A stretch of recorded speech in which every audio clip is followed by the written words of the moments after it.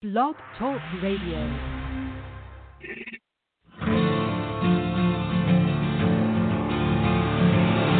It's time to strap our boots on.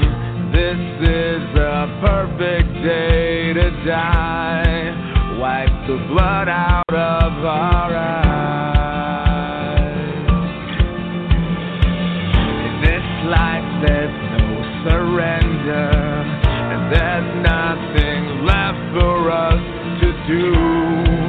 Find the strength to see this through. We are the ones who will never be broken. With our final breath, we'll fight to the death. We are soldiers, we are soldiers. Whoa.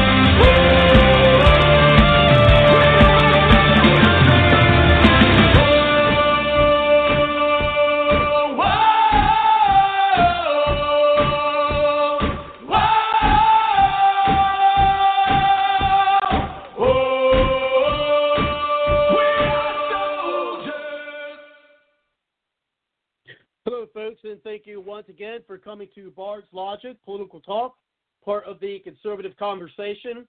And usually, at least of late, except lately, I generally, don't play the entire song there. But for me, at least, it's a very motivational song. It's almost like, being at the songs when they start at a rally, and it kind of gets me rallied up here for the show.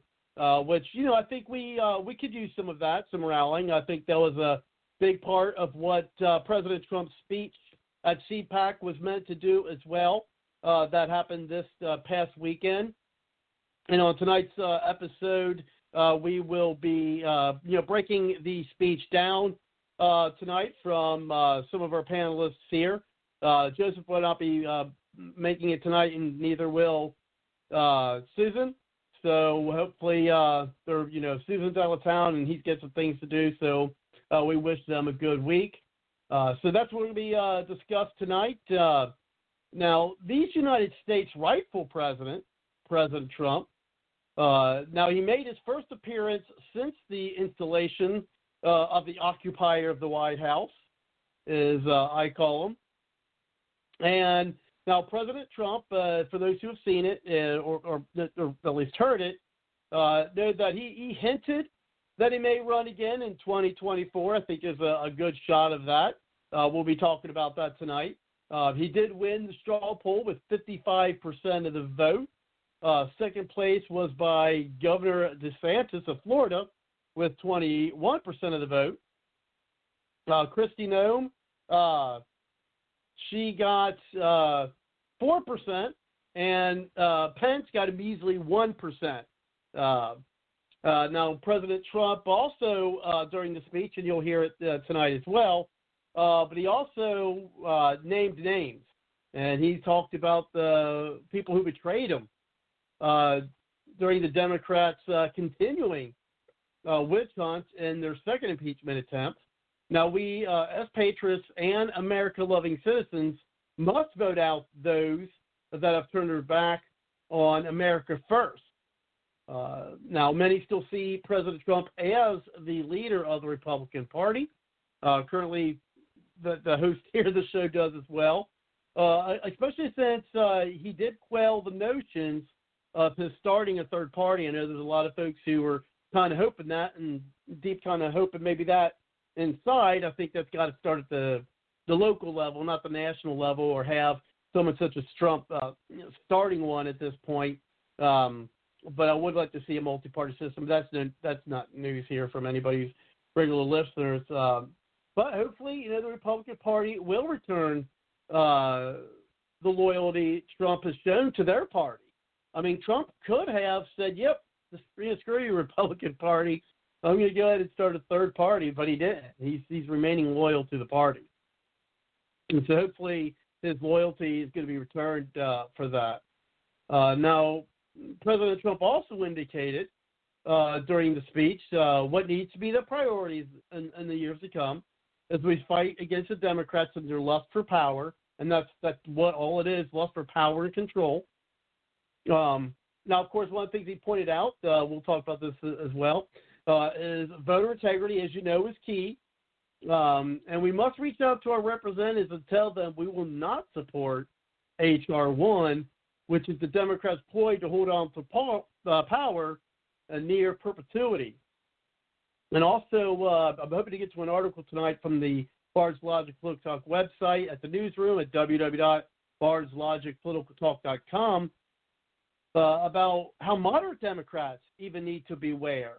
As we said before, the Democrat Party is not the party of JFK any longer, and the left and their sycophants and the, quote, media are going to come after them, too, the media Democrats, for not towing the liberal line.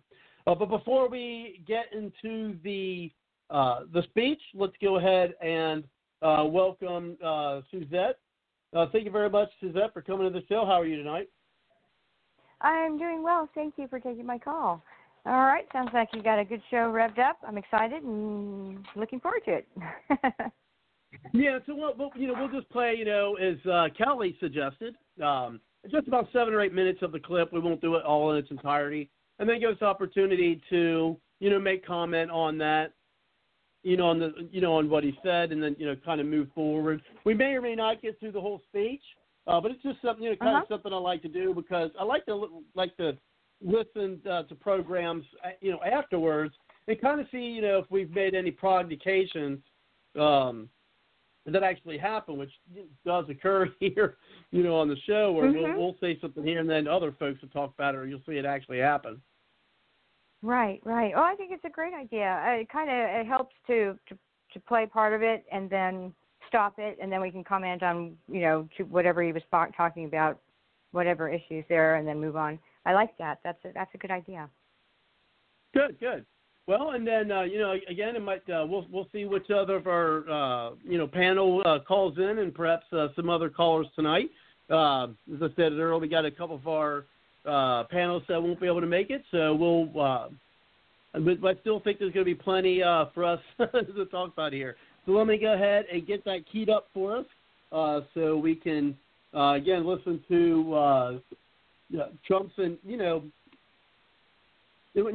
made some comments offline or off the program. I definitely want to address too, Suzette, which I do find interesting, and of course we'll get those all out. We got plenty of time, but here is the beginning of the address or the speech, not address. Which actually, speaking of address, real quick, Suzette, I've been seeing a lot of folks talk about.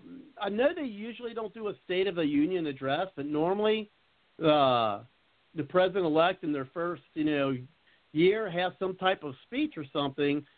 People are starting to wonder what's going on with Biden. How come Biden hasn't had State of the Union-like speech right. as the past 15 presidents have?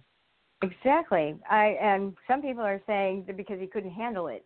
I mean, as far as with the type of illness that he's been suggested for, as far as him having, that it hits you harder at the latter part of the day and into the evening. And so depending, they would have to, if that's the case, have it during the day instead of the evening, and then people would suspect. And so, yeah, maybe that could be too. But usually, yes, you're absolutely right that they do, because it's the beginning of their presidency. Here's where we are. Here's where we're starting. And then they'll, towards the end, then they have the last one to show where we've been. So, I don't know. We'll just have to wait and see, I guess. And Kamala Harris has taken supposedly, I hear she's supposedly talking to a lot of foreign leaders, which isn't that supposed to be the president's job as well? Yes, indeed. In fact, we saw very little of Joe Biden and very little of Mike Pence. They were kind of in the background, but the president is supposed to deal face to face with those foreign leaders. So that is a little bit odd. Wonder what's up there. Well, that's why before we started, there's a lot of Democrats out there because they're like, when they're talking about people like, Trump may run again. They're like, he'll just lose again. Which perhaps. I mean, if they don't fix the vote, the voting system, then it could very well be stolen again. But the thing is, they better hope. The Democrats better, and the Democrat supporters, they better hope that the election. And here's a little prognostication for you, for them really, is they better hope that the election was stolen. And this is why I think why, and that because Biden's not going to last a year. He's not going to last a year. And if the vote was true, that he truly won, which I don't believe that for a second, but let's play devil's advocate and say that he did, Biden's not going to last a year. I don't give Biden a year, and he's certainly not going to. He's certainly not going to run again in 2024. He's not. He won't have the capacity to do that. And Kamala Harris. No, he won't. And Kamala Harris, she doesn't have the gravitas to be voted the president of the United States if it's a fair election. If it's a fair election, I do not believe she has the gravitas to win a presidency. I mean, look how bad she did in her own primary. Yeah, I know. There's just no way. She's not going to be able to pull it off with that laugh of hers, because you have to have more substance than just a cackle. I'm sorry. Yeah, and she, and I don't think and seriously, even though in the racial climate that we're in today, I don't even think that will help her. I think they better pray that it was that the election was rigged, and then they can do it again, because there's no way Kamala Harris can win in 2024 without cheating. There isn't. Again, she doesn't have the gravitas to do it. I agree. There's just no. There are a lot of people in the Democrat Party that are not in Washington, just regular people, that do believe that there was something up with the election that wasn't right. Some of them think something just wasn't right. Others think it was stolen. They agree with a large portion of the conservative or Republican Party. And then you have this small group that says, no way. Joe Biden won it all the way. He got way more votes. He was way more popular. People hate Trump. So, so I thought that was interesting, that Democrats, independents, and some liberals believe that the election was stolen, or that something just wasn't right about it. So that's a positive thing. It's not just a conservative thought or a theory. And some of them are already having buyer's remorse. I mean, they thought automatically, oh my gosh, we're going to get $2,000 checks. We're going to get our, we're going to get our $15 an hour. We're going to get, all of our reparations. Yeah, now they're talking more about reparations, and they're going to get their student loans canceled. So now I'm not saying none of those things are going to happen, but they're certainly not happening as quickly as what the people who supported them thought. And then they want to try to blame the Republicans for this $1.9 trillion so-called stimulus package, or COVID stimulus package, but only 9% of it, if that, covers COVID relief. Exactly, and Marjorie Greene had basically had said so on the House floor. Was it today or yesterday? And she had talked about all the pork that was in it, and so she could try and get ahead of the game. But she didn't have the backup from other Republicans as far as going on shows and talking about it. We have to make these things known, and our representatives need to get out there, whether they think it's stupid or not, or waste of time. You need to communicate with the American people. And CNN may try and shut you up and ask you questions that you don't want to answer, but you just talk over them, just like the Democrats do, to other people. I mean, you just talk over and say, look, this is what's in the bill. This is what's wrong with it. We didn't want it. We voted against it, and so it's gone to the Senate floor, so we'll see what happens there. But this isn't right for the American people. And, make your case. CNN would love to have you on because they think that they can bully you around. Just don't get bullied. Well, here's what I think the Republicans should do.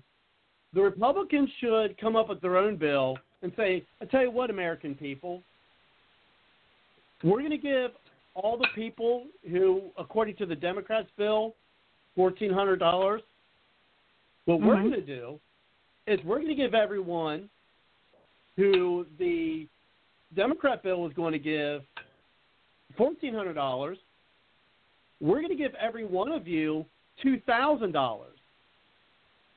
And actually, the total amount of the bill is going to be lower, because what we're going to do is that's all the bill is going to do. We're going to get rid of all the pork.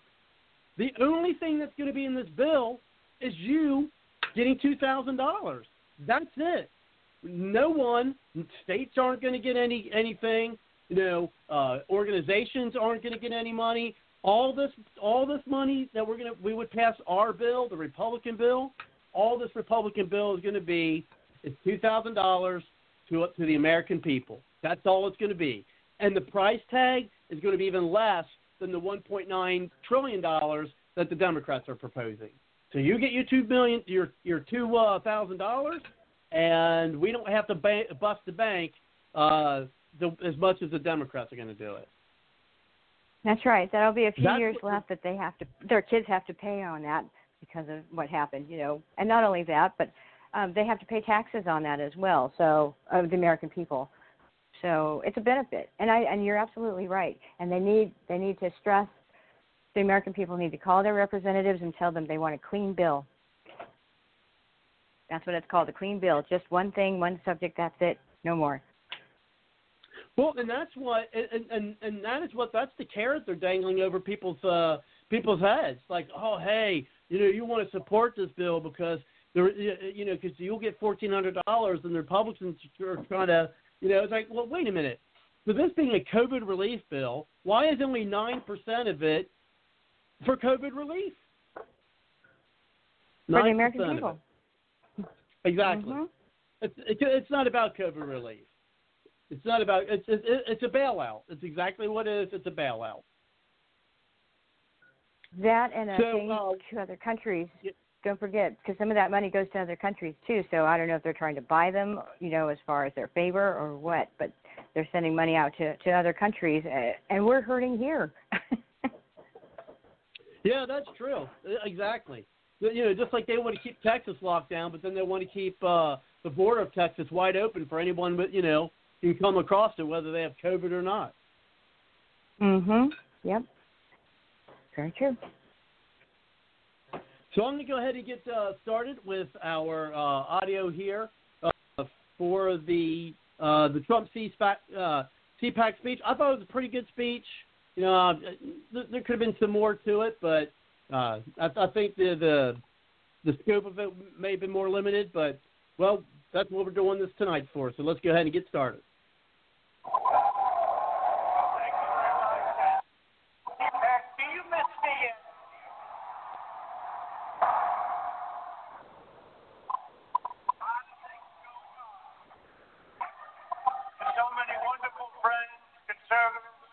Citizens in this room, all across our country, I stand before you today to declare that the incredible journey we begun together, we went through a journey like nobody else. There's never been a journey like it. There's never been a journey so successful.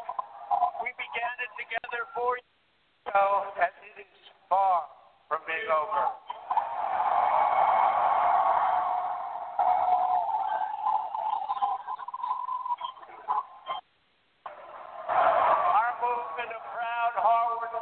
You know what this is? The hardest working people, hard-working American patriots.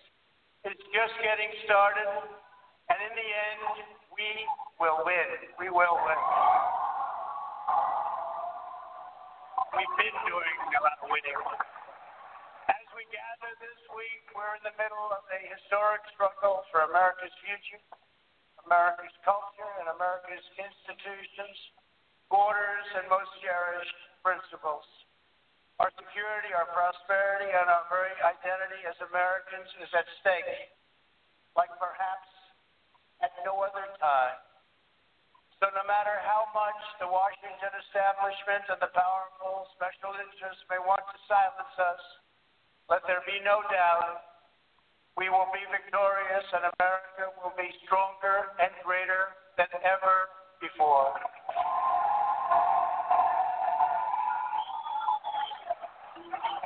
I want to thank my great friends, Matt and Mercedes Schlapp. Thank you. Mercedes, thank you very much. And the American Conservative Union for hosting this extraordinary event. They're talking about it all over the world, Matt. I know you don't like it. Okay. I also want to pay my love and respect to the great Rush Limbaugh.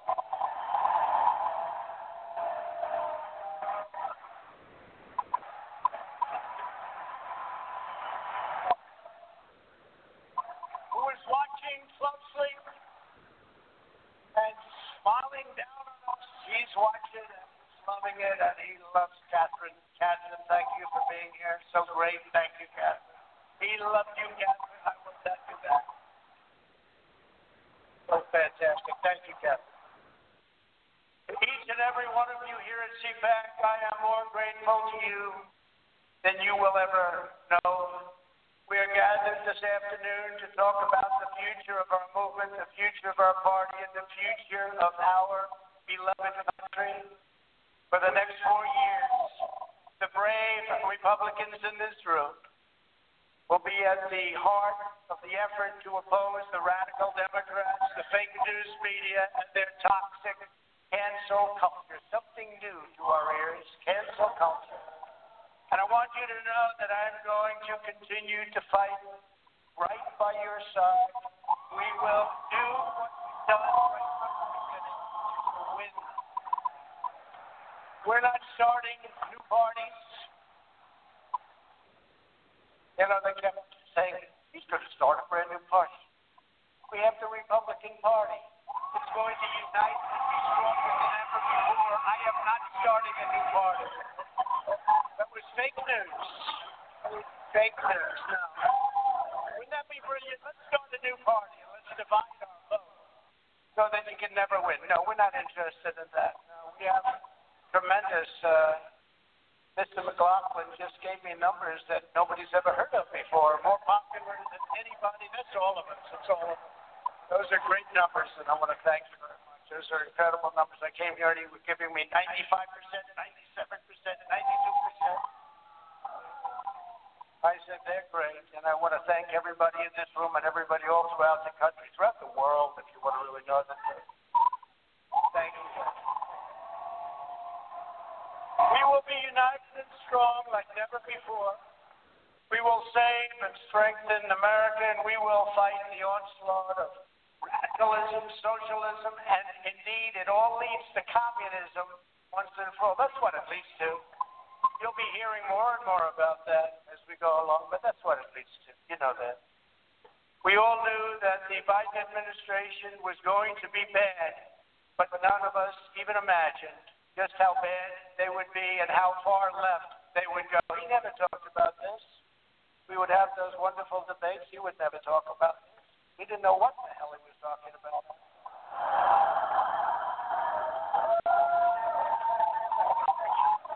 His campaign was all lies. Talked about energy. I said, this guy actually is okay with energy. He wasn't okay with energy. He wants to put you all out of business. He's not okay with it. He wants windmills, the windmills that don't work when you need them.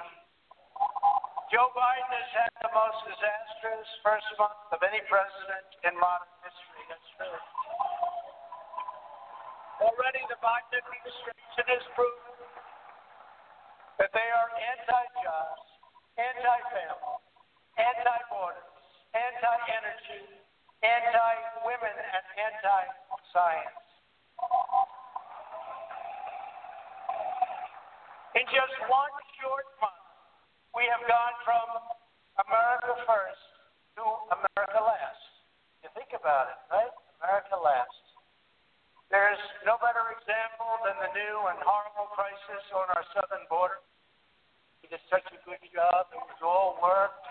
Nobody's ever seen anything like we did. Now he wants it all to go to hell.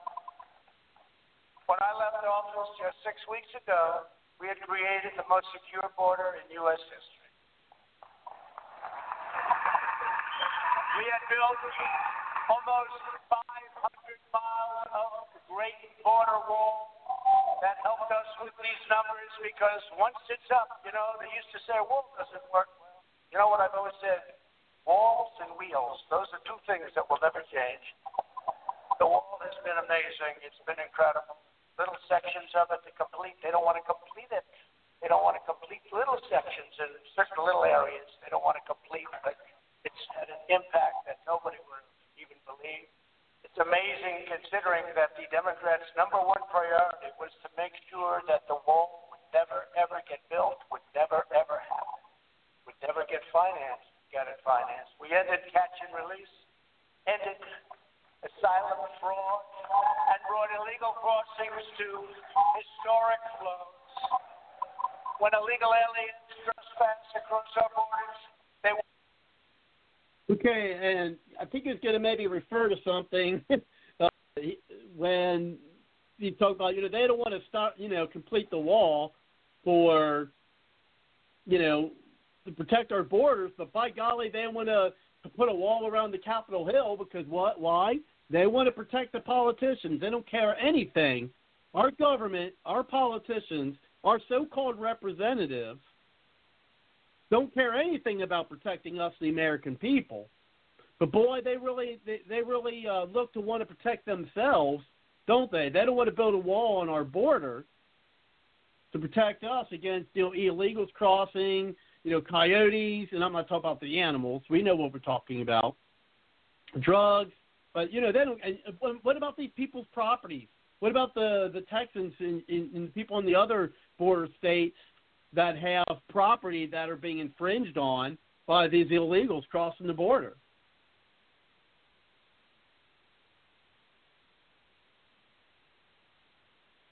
Now, definitely that. And also, sorry, the extreme weather that we're having and how many people have died crossing. Then there was the other car accident where 24 or 25 people were crammed into an SUV, and 12 of them died, and so the other ones were injured, and they were trying to cross the border. I mean, come on now. If anything at all, if they really cared about those people, then they would discourage them from from being abused and exploited by those coyote people who transport them over the border and don't give two shits about them. They just want their money. Sorry, pardon me, but you know what I mean. It just makes me so mad. So, yeah. Well, yeah, that's true. I mean, plus, when I brought up the COVID, but one thing I'm glad he started off the speech is, because I know, including myself. I mean, I probably from the day after, the day after the election till probably recently, you had that forlorn feeling. I mean, it was always nice to, know that, we're not alone. There's tons of us out there, still willing to fight, which is good. Mm-hmm. But he brought a positive, I think he's bringing some positive energy back into the movement where, he's saying it's far from over, so it kind of gives us hope, that by golly, we really need some hope that, because we feel just so dejected, at least. I know a lot of folks are, because I feel like, we were stolen. We had our sails flying high, catching wind. We were just going on a catamaran, just flying. And then the election, and then it was stolen, and those sails went down. And we're trying to get them back up. Come on, give us some wind. And not just the presidency. I mean, what I think the very same thing happened in Georgia when they were able to, get those 2 seats in the Senate, which I find I find it too coincidental. You know what I mean? Mm-hmm. Sure. Yeah, the way it all went out that night, as far as played out, it didn't change. It was just so predictable from moment to moment because it was like all the rest that were, from the states, Arizona, Michigan, all the states that were suspicious, and then now that one, and it was like, oh, okay, so you guys are playing the same game because you got away with it already with the other states. Mm-hmm. That's why he mentioned. That's why I think he mentioned. That is what Well, he hasn't brought up what's important yet for for us to work forward. But he's kind of bringing up. Look, again, I'm glad he put strong and he give us a lot of hope. But he also started like when he talked about energy. I mean, we've already seen gas prices go up, diesel prices go up. And when you see diesel up, everything else is going to go up because that's your shipping. That's your over-the-road shipping right there. Yep, and people are comparing prices on different podcasts and broadcasts as far as how much has your gas gone up, and significant amounts. We're paying a little over $4 a gallon right now. Wow. That's crazy. That's insanity. Yep. Wow. Man, I what are you paying? was worried about. I was complaining about, $2.80. But the thing is, that's a huge jump. When Trump was in office, we were looking at $2 a gallon. Yeah, that's about where we are. But California also has other special taxes. Like we have coming this summer, we have the special mix of fuel in order to keep those carbons down and emissions. So we have to pay higher amounts of money for those barrels because they supposedly contain special mixtures in the summertime that evaporate quickly and not hang. So it's like, okay, right. Show me the science. Try to battle smog, right? Yeah. Well, lastly, one of the things he mentioned, and Rand Paul got a lot of flack for this, is, I can't remember his name, whatever, but, we're talking about what he said, they're anti-science, they're anti-health, is when you have Biden, who is nominating or has nominated a person who, for the assistant health secretary, to think it's okay to give underage children, right, to give minor children puberty-blocking drugs. That's ridiculous. What do you mean giving a prepubescent, child or a tween or whatever, drugs to block their puberty? And this person's like, oh, yeah. Well, he didn't. When Rand Paul asked him the question, he did totally ignored it. Of course, they ignored the question. I mean, but this is the people that Biden is putting into the health secretary, someone who thinks it's. I mean, this isn't just a danger to us. It's a danger to our children. Now, if you're a guy who wants to become a guy, if you're a girl who wants to become a girl, I don't care. Once you're an adult, make your own mind up and do whatever the hell you want to do. I don't. Yeah, you want to marry a dog? Go ahead and do it. I don't care. But when you bring children into it, that's when I'm like, look, they should not be doing stuff. These kids who aren't. I mean, frankly, they're not even teenagers yet. So it's like, okay, so Lucy, can't go out and get her belly button pierced, without her parents' permission. But she might be able to go and be able to take puberty-blocking drugs. It's like, yeah. They can't go get a driver's license like they did before when they were 16 years old. Now they got to wait, and they got to go through all these courses, all these driver's training, driver's education before they can get a license. Oh, but you can just change your sex if you decide at 3 years old, I want to be a girl or I want to be a boy. Children cannot make decisions. They don't even know what they want for breakfast that morning. You can't. There's an age level where there are certain decisions that they can make, and you want them to make in order to raise them right, to be critical thinkers, and that's not one of them. As far as you want a sex change, good grief. Yeah, they can't even. They can't even drink. They can't even legally drink a beer. But they can change their sex. And you're right. They can't even drive. And so, I'm going to go ahead and move forward. But, yeah, that really got under my skin this past week is when you see this person. Again, hey, that's okay for yourself. I mean, if that's what you want to do for yourself or you're an adult and you want to change your gender or whatever, hey, more power to – not more power to you, but, hey, do your thing. Be you or whatever the woke talk is, right? Be yourself, whatever. But when it involves children, that's pushing the envelope. Yep, and all she could say was that it was a. Go ahead. Oh, that it was an enhanced discussion that she would like to have with him in her office if he wanted to go over. It's like there's nothing complex about it. I wouldn't go. That would be weird. Yeah. Especially because the way she believes. At least if she had a rational thought and understood the danger of pubescent kids, like Rand Paul said, we don't know what the future holds for those children as far as making the decision to do that, what effects it will have, the long-term effects. You're messing with their brain, their bodies, then they can't, well, some of them can change back, but like you said, if you grow a beard, the chances of you getting rid of that beard are very slim to return back to formation as you were created. So, yeah. Anyway, right. I mean, mutilating their genitals, it's, at such a young age. And then, let me tell you, having the au naturel, I would imagine, is still better than any man-made genitalia. I know you can make them, but I can't believe that it's, just like the real thing, as they say.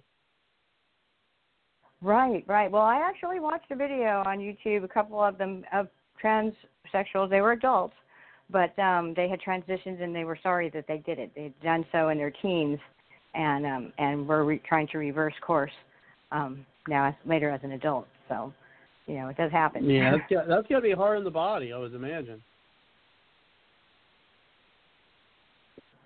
Oh yeah. Well, we're gonna get into this next segment, and then we do see some other callers. If you'd like to chime in on any of what you've heard, push the 1 on the number dial, and of course we'll get you into the show. Also, there, if you're in the chat and you want to call in, push the 1 on. First you got to call. It's 347-945-7428, and then push the 1 on your number dial, and we'll get you into the show. But let's get back to his speech.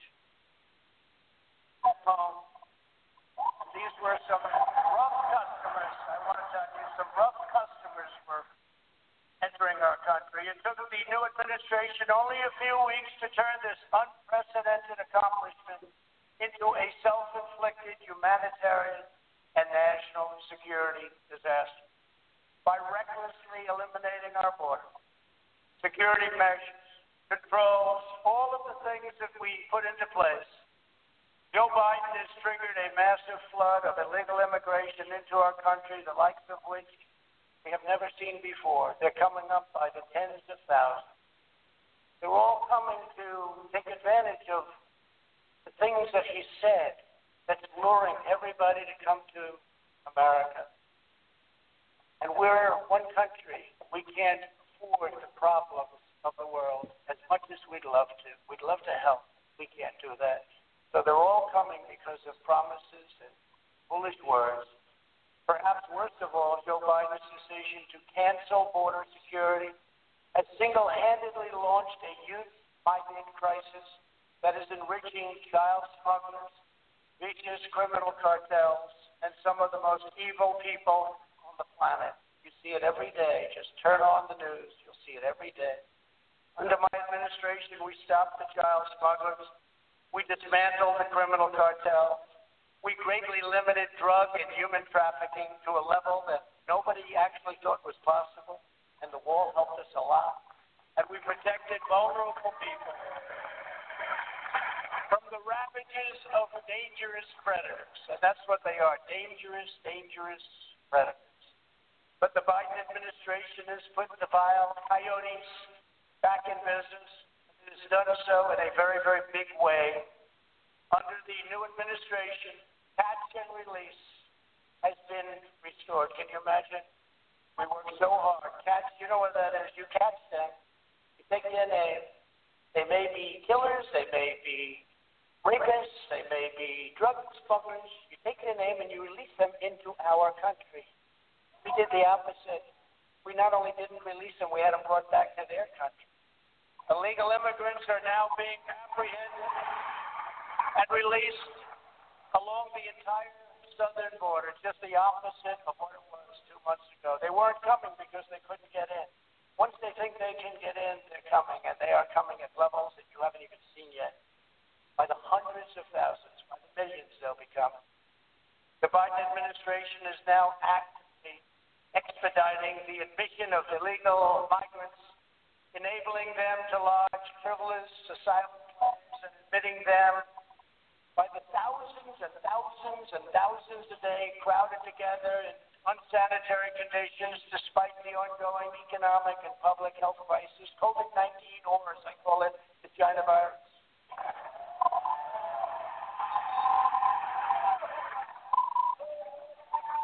There's no masks. There's no double masks. That was a new one that came out 2 weeks ago. First, Fauci said, you don't need masks, no masks, no masks. Then all of a sudden they want them. Now he wants double masks. No social distancing. No nothing. No nothing. They're together, and it's sad, actually. And it's sad for them, and it's sad for our country. What the Biden administration is doing to push young migrants into the hands of human traffickers and coyotes is dangerous, immoral, and indefensible. Hard to believe it's happening. Biden has failed in his number one duty as chief executive, enforcing America's laws. This alone should be reason enough for Democrats to suffer withering losses in the midterms and to lose the White House decisively 4 years from now.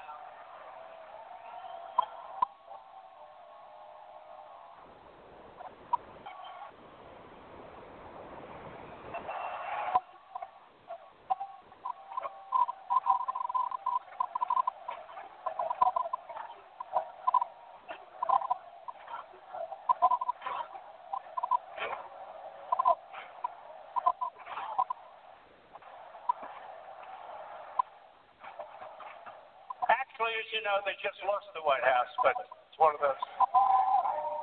But who knows? Who knows? I may even decide to beat them for a third time, okay?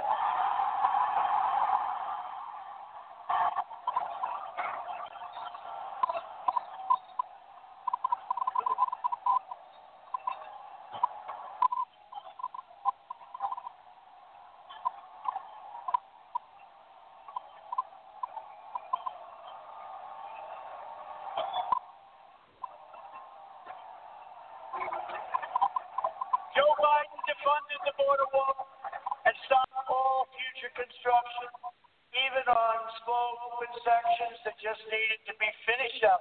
Routine little work, already been bought. Wait till the contractors get to them and they say, no, it costs us much more money not to finish the small section than if we finished it. That's going to be nice. Wait till you see those bills start pouring in. He revoked the executive order cracking down on deadly sanctuary cities. He has effectively ordered a shutdown of ICE, halting virtually all deportations. So everyone, murderers, everybody, no more. Let's not deport people. And restricting our law enforcement professionals, and they are great professionals. You have many of them represented here today. From conducting almost any immigration enforcement of any kind. The Biden policy of releasing criminals into the U.S. interior is making America into a sanctuary nation where criminals, illegal immigrants, including gang members and sex offenders, are set free into American communities. They have no idea. And remember with the caravans, these countries, not only the three of them, but many, many countries all over the world, they're not giving us their best and their finest because they're intelligent. They're not giving us their best and their finest. Remember I said that. I said that a long time ago when I made the first remarks when I came down the escalator with our great future First Lady. Who says hello, who loves you as much as I love you. I said that a long time ago, and we turned out to be 100% correct. Biden's radical immigration policies aren't just illegal. They're immoral, they're heartless, and they are a betrayal of our nation's core values. It's a terrible thing that's happened. The Republican Party must hold Joe Biden and the Democrats. They ripped up the diplomatic agreements we negotiated with Honduras, Guatemala, and El Salvador to shut down illegal immigration. You know, they got a fortune. They got paid $500 million a year. When I came into office, those countries were refusing to take back illegal alien gang members, including MS-13, the most vicious, probably of them all. No matter where you go in the world, MS-13, they do things that even the worst don't think about. So I asked, how much do we pay these countries? How much do we pay them? Sir, we pay them approximately $500 million a year. That's a lot of money. I mean, it's peanuts compared to the way other countries rip us off, but that's a lot of money. I said, okay, we aren't going to pay them anymore because they wouldn't take back the criminals. And this was true with the Obama administration. It was true for many, many years.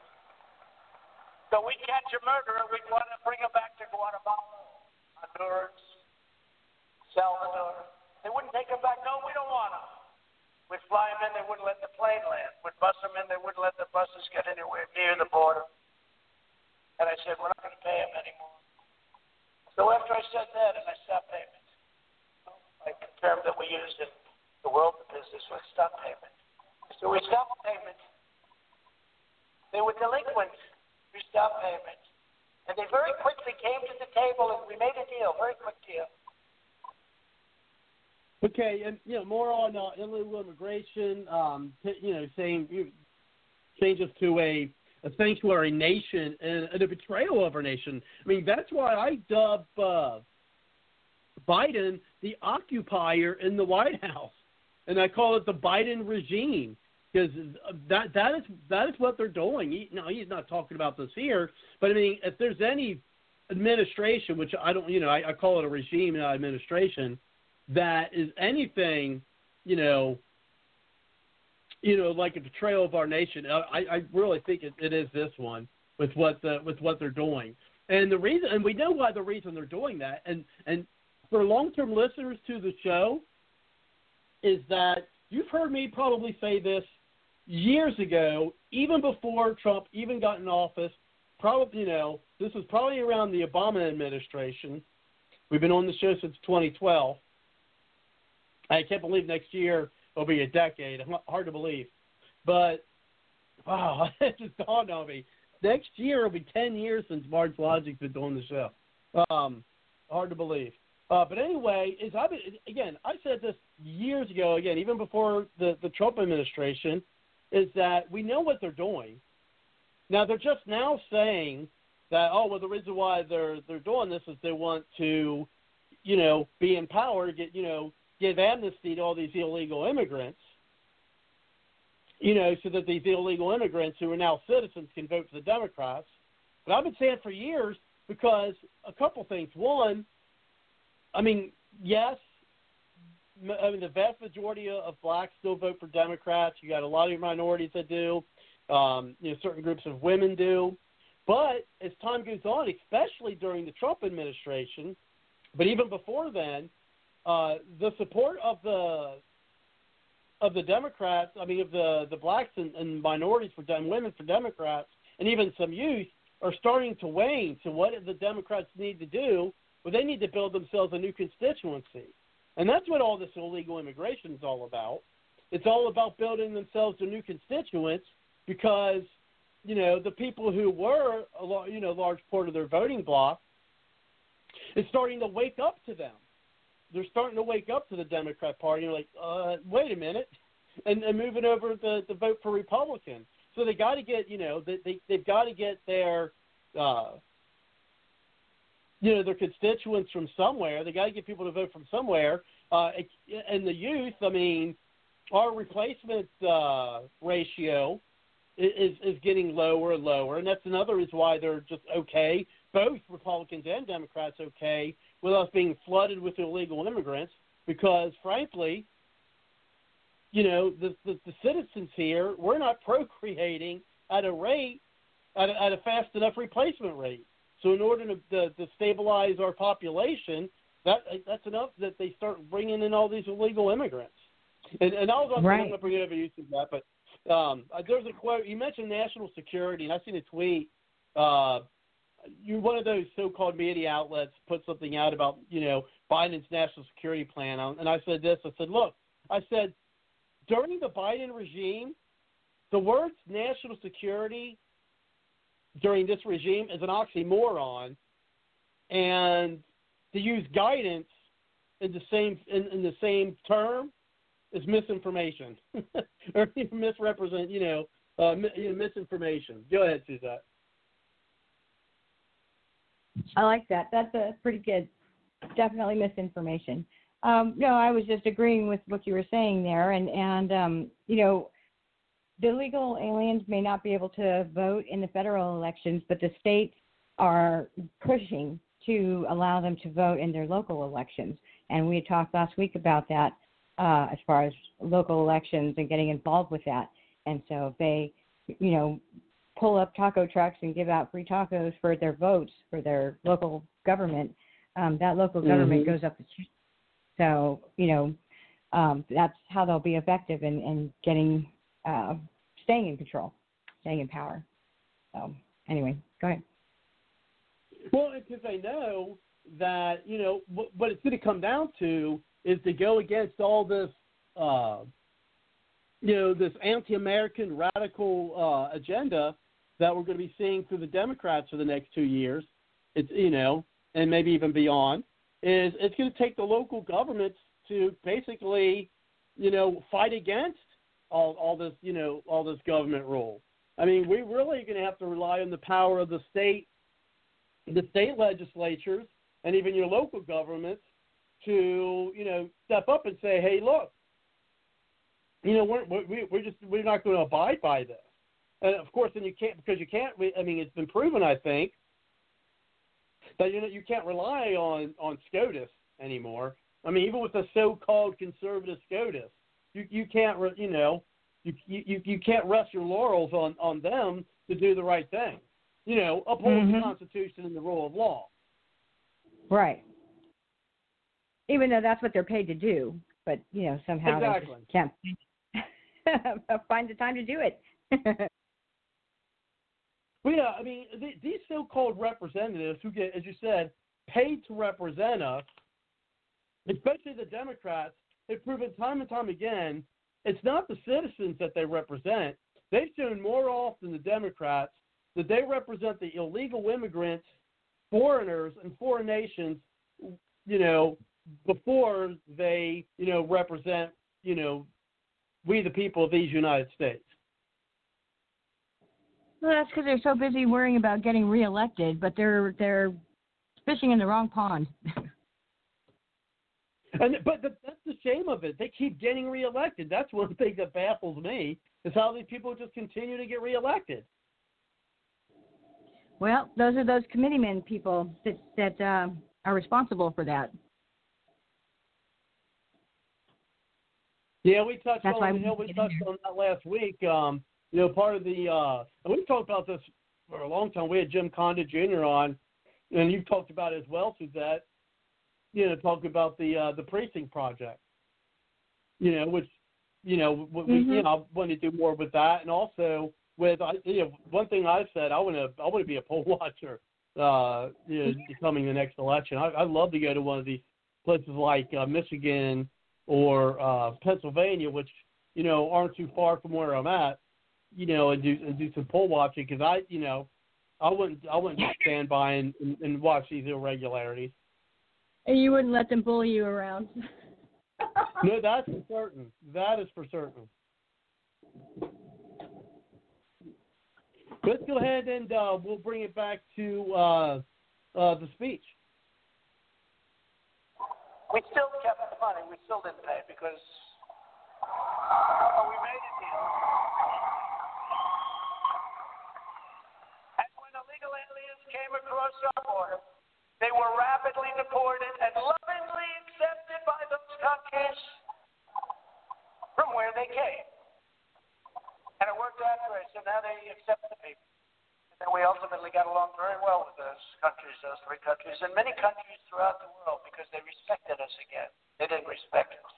They couldn't believe what they were getting away with. But now Joe Biden has wrecked this great deal. Wrecked it. And they're already doing what they were doing before, and they're taking the money.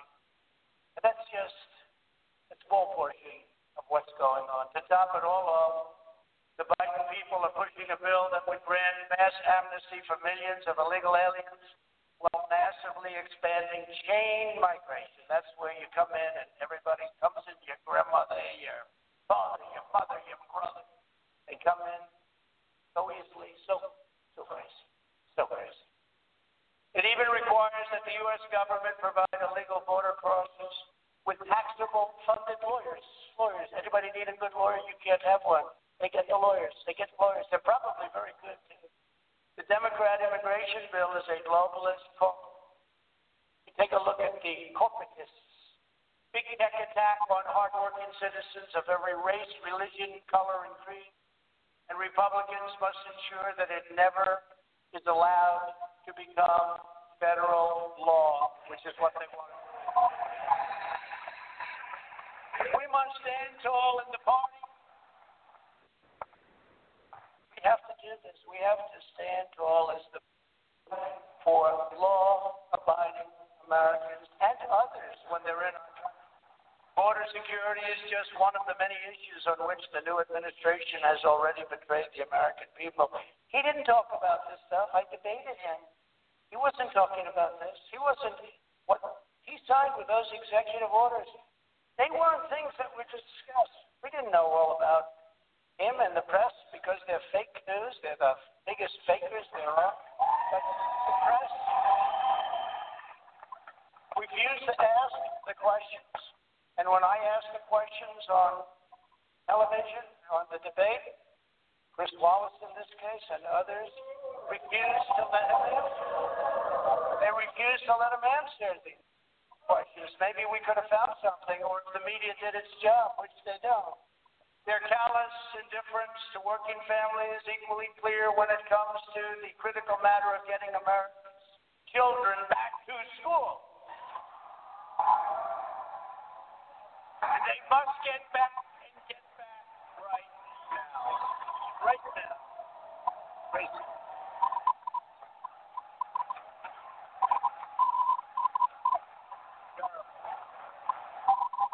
Terrible. The Biden administration is actually bragging about the classroom education they are providing to migrant children on the border, while at the same time millions of American children are having their futures destroyed by Joe Biden's anti-science school closures. Think of it. We're educating students on the border, but our own people, children of citizens themselves, are not getting the education that they deserve. There's no reason whatsoever why the vast majority of young Americans should not be back in school immediately. The only reason that most parents do not have that choice is because Joe Biden sold out America's children to the teachers' unions.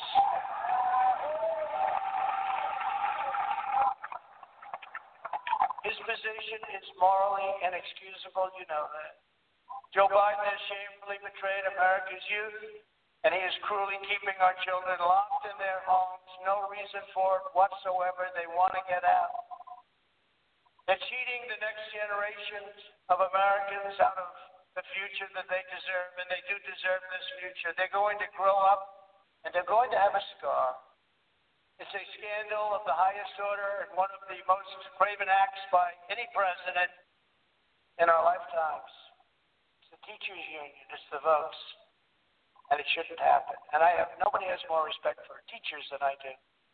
And I'll bet you a lot of the people within that union, they agree with everything I'm saying. Even the New York Times is calling out the Democrats. The mental and physical health of these young people is reaching a breaking point. Tragically, suicide attempts have skyrocketed, and student depression is now commonplace and at levels that we've never seen before. The Democrats now say we have to pass their $1.9 trillion boondoggle to open schools, but a very small part of it has to do with that. You know where it's going. It's going to bail out badly run Democrat cities, so much of it. But millions of dollars for schools remain unspent from the COVID relief bills that were passed last year.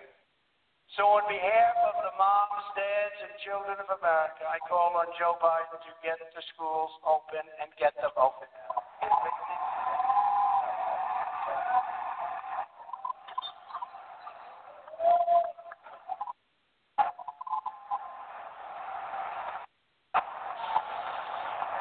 When I left office, and we're very proud of this, because this was something that they said could not be done. The FDA said it, everybody said it.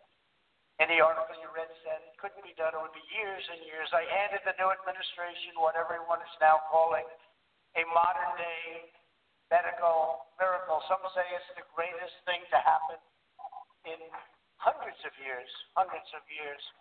2 vaccines produced in record time, others on the way, including the Johnson & Johnson vaccine that was approved just yesterday.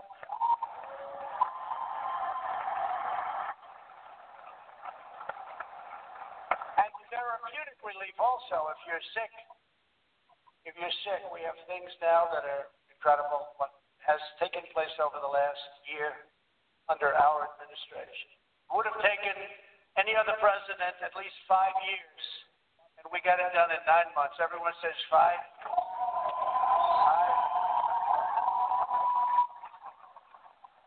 Can you imagine if you had to go through what all of the countries of the world who are now getting the vaccine or soon will be getting it from various companies. But can you imagine if all of those countries had to go through what they've been going through over the last year? You'd lose hundreds of millions of people. I pushed the FDA like they have never been pushed before. They told me that loud and clear. They have never been pushed like I pushed them. I didn't like them at all. But once we got it done, I said, I now love you very much. What the Trump administration has done. He cracks me up. I tell you what. Oh, I didn't like you guys, but we got it done, so now I love you. He cracks me up with that stuff. I tell you what. That's one of the things I liked about Trump is, I mean, he was such a real, I mean, he is, I don't say what, he is such a real person. And, you know, it just he cracks me up. And, like, I heard him on an interview, I think when he was talking about Rush Limbaugh, as his like, yeah, I don't really like people who don't like me, or something like that. I'm paraphrasing, but it's just hilarious because he's a real person. He don't try to be politically correct, right? He's just like, yeah, you don't get it done, I don't like you. Get it done, I like you now. That just cracks me up. But anyway, it's been nice to see. And that's what I don't understand when I see these people, these idiots on Twitter and stuff. Oh, we finally got a real president. You can tell these people are so deranged by the media. I mean, because they would actually, watch him and pay attention with him without the input of the so-called, media. But I tell you what, I think a lot of people's opinions would change. But anyway, when he started that segment off, he's talking about the globalists, and they say, Republicans got to fight against this. Now, there's also going to be, we're going to have some Democrats who are going to have to fight against it too. Hopefully there still are, like perhaps Manchin. Of course, it's really touch and go with Manchin. I don't know what, you just never know whether you can, trust that guy to do the right thing, sometimes. But one of my biggest takeaways, Suzette, with that is, again, coming back where we say our representatives or so-called representatives now, I mean, they've proven, and that's why I don't see why people elect these guys. I mean, if they really, they've proven time and time again that they put more effort into supporting people who are non-citizens, like what he said, we're educating illegal immigrant children before, with our taxpayer dollars, which, that's one of the biggest peeves for me is, my tax dollars going for that. And right. And the housing and the vaccines for them, those kids are getting the vaccines faster than American kids. But I'm okay with that, though. And the whole buyer's remorse goes to that right there, because there's minority groups that were under the impression that under a Biden administration they were going to receive this, and this. And so far, nothing has really been done for that. They're still investigating the reparations. They haven't gotten their $2,000 check. But so far, Biden's done things for the trans people and the illegal alien people, and he's done things for everybody else except for the ones that actually voted for him. How sad is that? Well, because he's trying to build it up for the people who will vote for them, for the Democrats in the future. See, he already got for the people who already voted for him, he already got what he wanted from them. So now he needs to give it. Now he's going to be paying attention to the people he wants to vote for the Democrats in the future.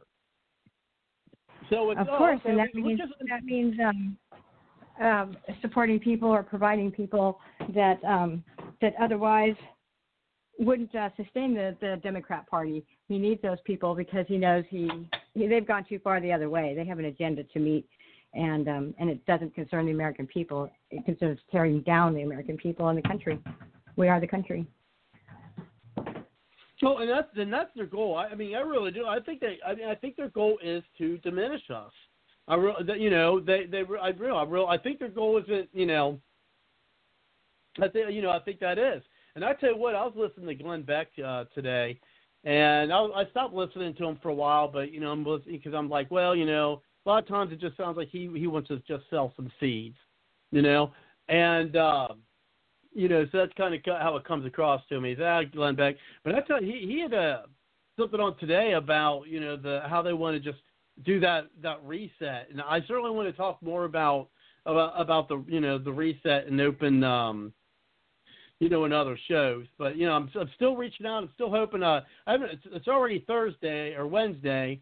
And the guy who said, I'd be able to come on the show for about his campaign, run against Kinzinger, I know he's trying to kind of not fight with that lady who's was in the Trump administration, because she's going to get a lot of support just for the very fact that, she's worked for the Trump administration. You know what I mean? So she already has a heads up on the other guy who's running.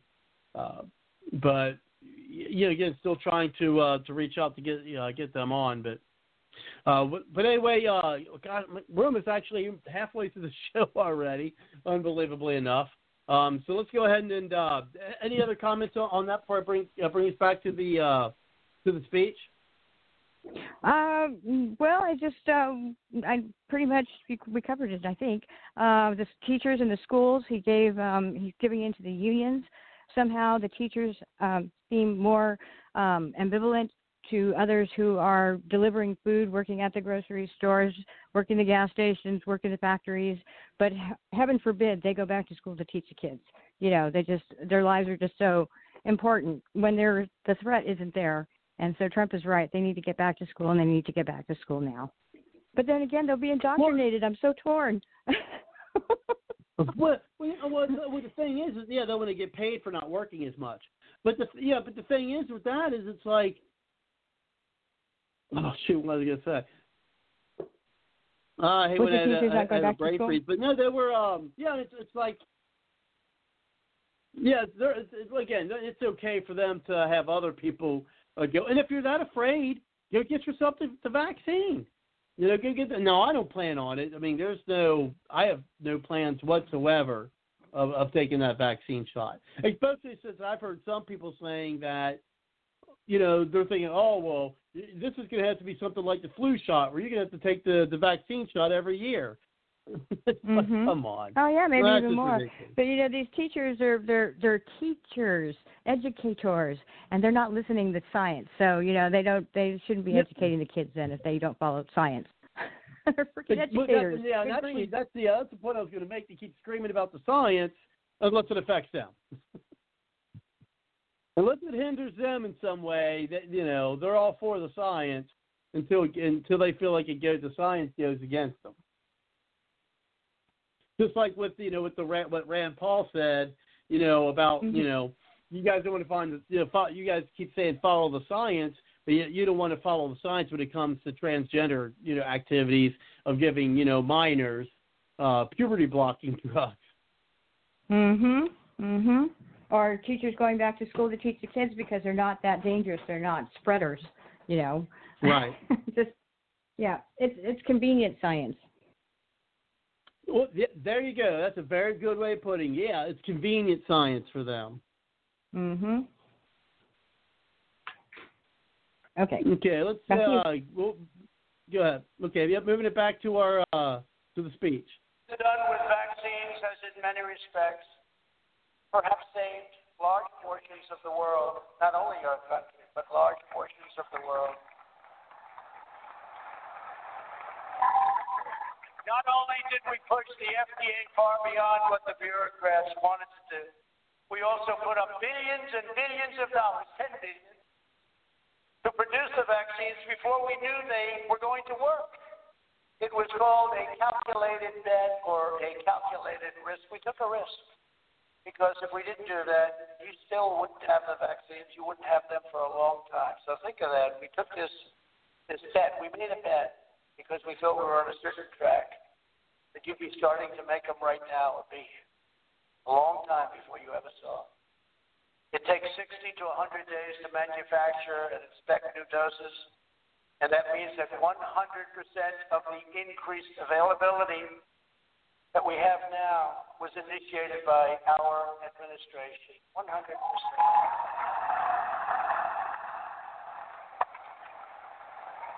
In fact, the director of National Institutes of Health, Francis Collins, he's Fauci's boss, actually. I think he's a Democrat, too, by the way.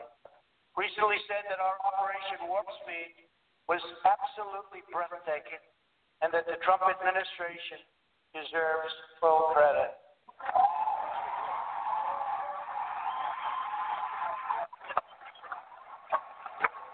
And as conservatives and Republicans, never forget that we did it. Never let them take the credit because they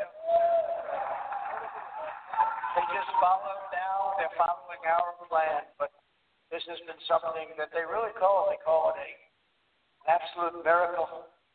Joe Biden is only implementing the plan that we put in place, and if we had an honest media, which we don't, they would say it loud and clear.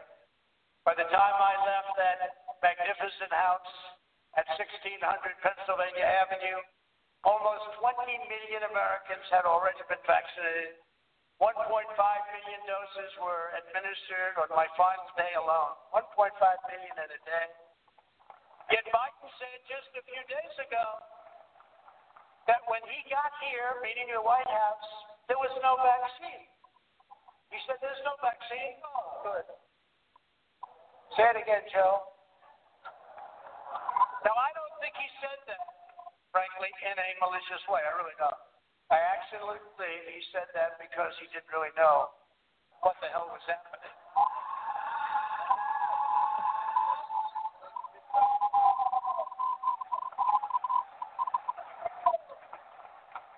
Never let them forget this was us. We did this. And the distribution is moving along according to our plan, and it's moving along really well. We had the military, what they've done, our generals, and all of the people, what they've incredible. But remember, we took care of a lot of people, including, I guess, on December 21st, we took care of Joe Biden because he got his shot. He got his vaccine. He forgot. It shows you how unpainful that vaccine shot is, so everybody go get your shot. He forgot, so it wasn't very traumatic, obviously. He got his shot. And it's good that he got his shot. Last year, I predicted to you that the extremist corruption and incompetence of the Biden administration would be literally unprecedented in American history. Unfortunately, he has proven me 100% right. Already, as president, Biden has urged Congress legislation shredding your Second Amendment. Your Second Amendment is in far bigger trouble than you know. And for 4 years, I fought like hell to save your Second Amendment, and we saved it 100%. We saved it. We signed an order to conduct politically correct far-left indoctrination trainings in every department of the federal government, including the U.S. military, after I had terminated these horrible things that were being preached to our military. And he wants it to go forward. It's insane. Within his first few hours, Biden eliminated our national security travel bans on nations plagued by terrorism. His first priority was to open our borders to unvetted travelers from Libya, Yemen, Syria, Somalia, other countries where strict vetting cannot occur, countries that have tremendous problems, countries with tremendous terrorism problems. We did a travel ban. It was a real achievement. We told those countries, sorry, straighten out your act. We don't want people coming in where they had an ideology or a problem. We just couldn't have it. And it was incredible how it worked was incredible. And he terminated it. We had to get it approved. It went all the way up to the Supreme Court of the United States. We got it approved. It terminates it. In addition, he's already increased refugee admissions by nearly 10 times, but in effect, it'll soon be hundreds of times as millions of people flow up through our soon-to-be-open borders. And by the way, the Border Patrol and ICE, these are some of the great heroes of our country. These are incredible. I got to know them very well. Your family still cannot go out to eat at local restaurants, but Joe Biden is bringing in thousands upon thousands of refugees from all over the world, people that nobody knows anything about. We don't have crime records. We don't have health records.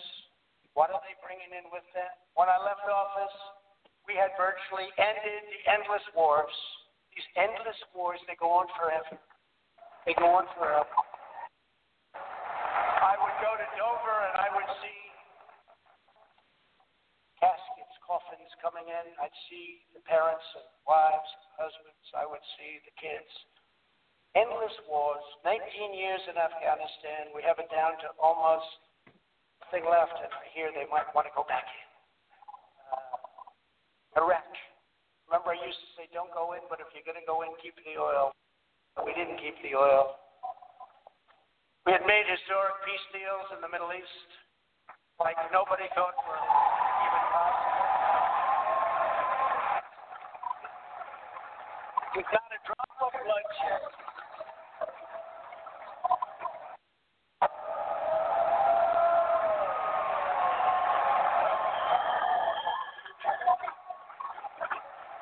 And by the way, not one American soldier has been killed in Afghanistan in over a year. Think of that. Not one. Those troops have largely come home. At the same time, the new administration unilaterally withdrew our crippling sanctions on Iran, foolishly giving away all of America's leverage before negotiations have even begun. Leave the sanctions, negotiate. Does anybody understand what I'm saying here? Are there any good business people? You don't have to be a good. Are there any bad business people? They took off the sanctions. They took off the sanctions. They said, well, we're going to not have any sanctions. Let's negotiate a deal. I don't know, Matt Schlapp. I don't think you would have done that. Do you think so, Matt? I don't think so. Mercedes would. No, you do that. You make a deal, and then you do what they want. I will tell you something, and I said it. Had we had a fair election, the results would have been much different, and we would have had a deal. We would have had a deal with Iran, with it. Okay, one of the things, and we'll get back to that. I just don't want to go too long without some commentary. One of the things he started in that previous clip that really sticks to me is him talking about risk, right? When they took the risk for the vaccine, and here we are. People are taking the vaccine whether you want to take it or not, which frankly I don't and I won't. But there are people who are, but that is what it means to be American, in my opinion. That's what it means to be American, is that Americans and America, we take risks, such as, going back to the moon, going back to Mars. And it kind of reminds me of, people know that I'm a big Star Trek fan, and it reminds me of this clip on one of the Star Trek episodes when he talks about that. I'm going to play it here, but it does kind of remind me of this episode. For all you Star Trek fans, you'll probably remember this too.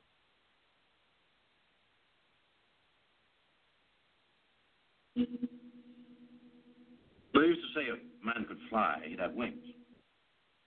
But he did fly. He discovered he had to. Do you wish that the first Apollo mission hadn't reached the moon, or that we hadn't gone on to Mars and then to the nearest star? That's like saying you wish that you still operated with scalpels and sewed your patients up with catgut, like your great-great-great-great-grandfather used to. I'm in command. I could order this. But I'm not. Because Dr. McCoy is right in pointing out the enormous danger potential in any contact with life and intelligence as fantastically advanced as this. But I must point out that the possibilities, the potential of knowledge and advancement is equally great.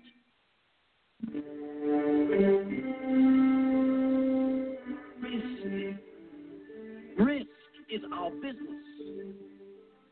That's what the Starship is all about. That's why we're aboard her.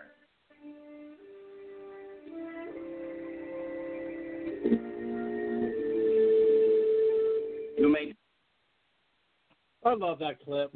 There's so much things with Star Trek that's actually still relevant today. That's why, you're looking at a show that's from the 60s, and you still have so many fans and stuff. It's because it's about the human condition. It really is, and it's about the advancement of humanity. And that is, that's what we are. That's what the United States is about. It's about risk. And Trump, he took a risk. A great risk. Think about it. If these vaccines would have failed, and I still think they're not as tested as they should be, and I don't fully trust them myself, to be honest. But if they do come out, if history does prove out that these vaccines will work, well then the risk that President Trump, took to get these, through is going to prove that this could have been one of the, one of the biggest decisions that he ever made of his political career, or at least when it comes to this. But that's the one that sticks to me the most. But go ahead, Suzette, and thank you for indulging me with, the Star Trek clip there, because I like to say that. Go ahead. Oh, that was pretty good. I'm not a Trekkie myself, but I do enjoy a good episode or two. So, when he got to the vaccine part, and, man, he just wouldn't let it go, and it was just cringe for me. They're finding out now Israel is one of the countries that had the largest amount of vaccines disseminated among its people. About 50% of Israel have been vaccinated. And now they're finding out, or actually they're learning, that probably isn't a good idea to mass vaccinate because now they're having mass deaths. And it's not being reported in the news, but it's being reported from Israel, local newspapers, in the state or the country in areas. And, yeah, it's not a good thing. Germany also finding a lot of deaths with the vaccine, over the vaccine, Pfizer, Moderna. And so you'll soon be hearing Fauci or the CDC switching gears to the, Remdesivir? I can't pronounce it right, but it was what Trump had taken when he had COVID. And so they're going to be switching gears to treatment over the vaccinations because they're not proving to work very well, about 8% effectiveness, and then we don't know, as far as the effects later down the line. So, yeah. So if you start hearing about more of treatment, that's why.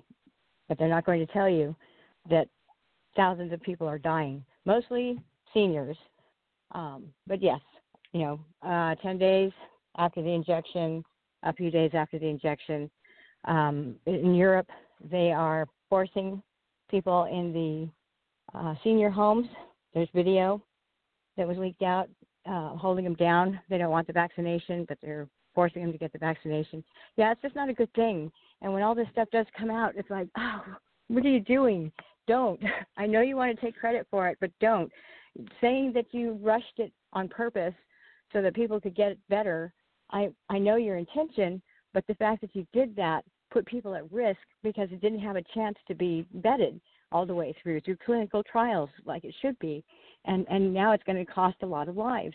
And I just, oh my gosh, that was one part of the speech that was long, in my opinion, just because he started talking about it and wanting the credit for it. And doggone it, I would love to give him credit for it, but for the fact that the rush to get it out to help people is going to end up hurting people. So I'm sorry. Well, Go ahead.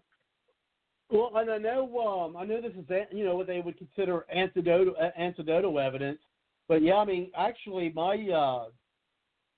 ex-mother-in-law, who she's considering to take it, so I think she's in her late 70s, 80s, something like that. I give the woman credit. You wouldn't know it by looking at her. She's a beautiful woman, even in her, she's in the 70s or 80s, and still, you wouldn't know it by looking at her. Still a beautiful woman. But I was telling her the other day, I don't think you should, because, I know someone who she's 95 actually, who she took the vaccine because her family wanted her to, and I think like a week or so later she passed away. So I'm kind of causes me concern. And my dad's 90, and there was members of my family who were wanting him to take the vaccine, but I'm like, I don't think that's a good idea. I just don't. I think it may be too strong for older people. And I tell you this, and I'm really not a conspiracy theorist per se, but beyond this, I truly think the COVID virus is twofold. I think the purpose of the COVID virus, and I do think there was a purpose behind it. I think there's the purpose behind the COVID virus is twofold, threefold really, but I'll get to that. One is I certainly think it was actually put out there, and the timing of it was to affect the election. I truly believe that. Just there's too many timing coincidences. Two, I think that and I do think it was created. I do think the coronavirus was created. And I think it was created to cull what some would consider the weak in our society. And that's just not the old. I mean, you have people who have underlying health conditions who aren't that old, who are passing away also from COVID, with comorbidities. And, of course, these people with comorbidities, they're costing the healthcare system a lot of money. And so they're even greatly more affected. And three, I think I think it's one, the election, two, to basically, call the what they would consider weak, and a burden on the healthcare system. And three, I think it was also used to basically as a possible use for population control. Yeah, and because it does not make sense if there is over-the-counter, which many doctors have used, still are using, and highly recommend treatment with the hydroxychloroquine. And they're still talking about it. The frontline doctors are having great success with it, as well as the Redivir that Trump was given. And so if there is a treatment, if you have COVID and they are having, 99% success rate with that, why wouldn't you do that instead of risking, your life or the future of, what type of effects it may have on you later down the road, when you can have treatment that is effective if you get the COVID? So it's not even a matter of everybody has to have it. It's in the, when you have it. And it's better that way because we all have different genome makeup. And we have things in our body that may not have been triggered while we're alive. Cancer or, something else that's deadly. And we may pass it on to our children and their children and so forth and so on. So we don't know what this vaccine could possibly trigger in ourselves or in our DNA if we're having children, pregnant or whatnot, and pass down to them. I wouldn't even entertain the thought of the vaccine knowing that there is a treatment should I get it. You know what I mean? So that way they can treat me appropriately than to blanket it for everybody, giving them the same thing. Yeah, so what it sounds like is that the people who really need it are either getting sick from it or dying from it, and the people who really don't need it are fine. That's what it kind of sounds like to me. Now, again, that's incidental evidence, but it sounds like the people who really need it, which are the people who have comorbidities and older people, they're not doing too well with the vaccine, whereas the people who are younger, like frontline workers and teachers and just younger folks who, as you said, they have treatments for it, right?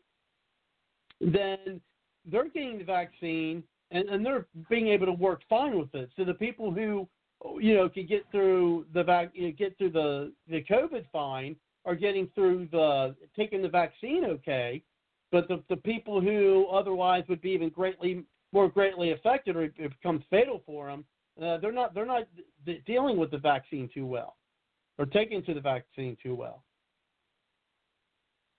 Exactly. I think Rob is on the phone line. Yeah, I do have Robert, and I was going to say we have another Robert on the line. So let's go ahead and bring in another Robert. So thank you very much, Robert. I feel like I'm talking to myself. For coming to the show. How are you? Well, if I'm doing just fine, thank you for bringing me on, Robert. Hello, Suzette. I would say that, with President Trump coming out there, it was refreshing to see him out there. He did a good job.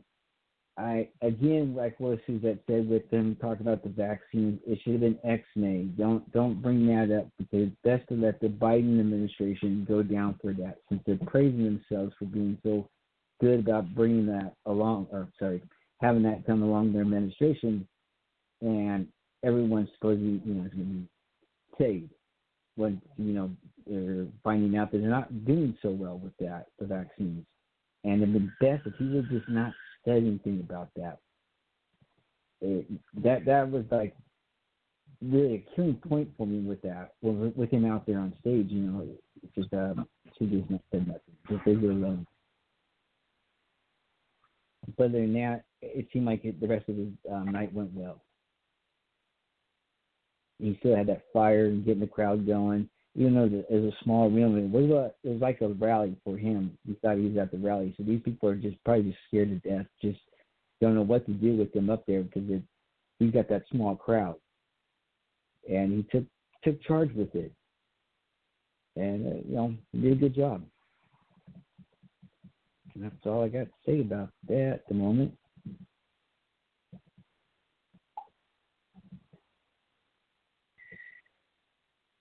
Yeah, I just got a report here that we knew this was coming. Is that the House did pass the bill, H.R. 1, it sounds like. 220. This is why that Republicans got to take back the House and repeal this bill in 2022, because it passed 220 to 210. So this bill passed the House by 10 votes. 10 votes. Okay, so there had to have been some Republicans that voted for this, because there's only from my understanding, there's only a five vote gap in the House. So I wonder if any Republicans voted for this. But anyway, so the Democrats vote. Pretty much all the Democrats voted for this thing, and we got to repeal this before 2024, or it's going to be another disaster in 2024. And we've got to get our the local politicians to do that. Now, of course, it's got to pass the Senate. But let's hope, because it's going to require some Republican votes in the Senate. So let's hope it don't get past the Senate, or man, we're going to be, something's going to have to be done. The Republicans have to take the House back in 2022, if they're even able to, because this can even affect the 2022 elections. It's bad, folks. It really is. Gosh, we got to hope that this doesn't. Call your senators. If you have a wishy-washy senator, or if you have a Democrat senator, then give them a call and say, look, we're not for this, but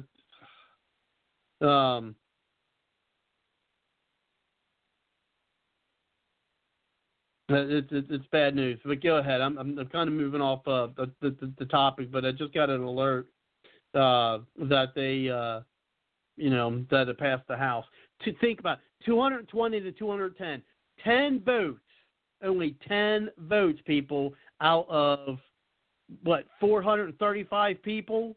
So I guess 5 didn't vote, but think about that. 10 votes is all it took. All it could take to fundamentally change our voting system to be just as corrupt as it was in this last presidential election. 10 votes. That that we're going to have to watch everything, because seriously, we're going to have to watch every single election, whether it's a House of Representatives, whether it's Senate, whether it's a president, because with these close margins and how how much can change just because with these close margins, we got to be very. These next 2 years, we got to be very diligent in what we're doing with these elections. Well, Robert, if I may jump in here, Go ahead. You're right.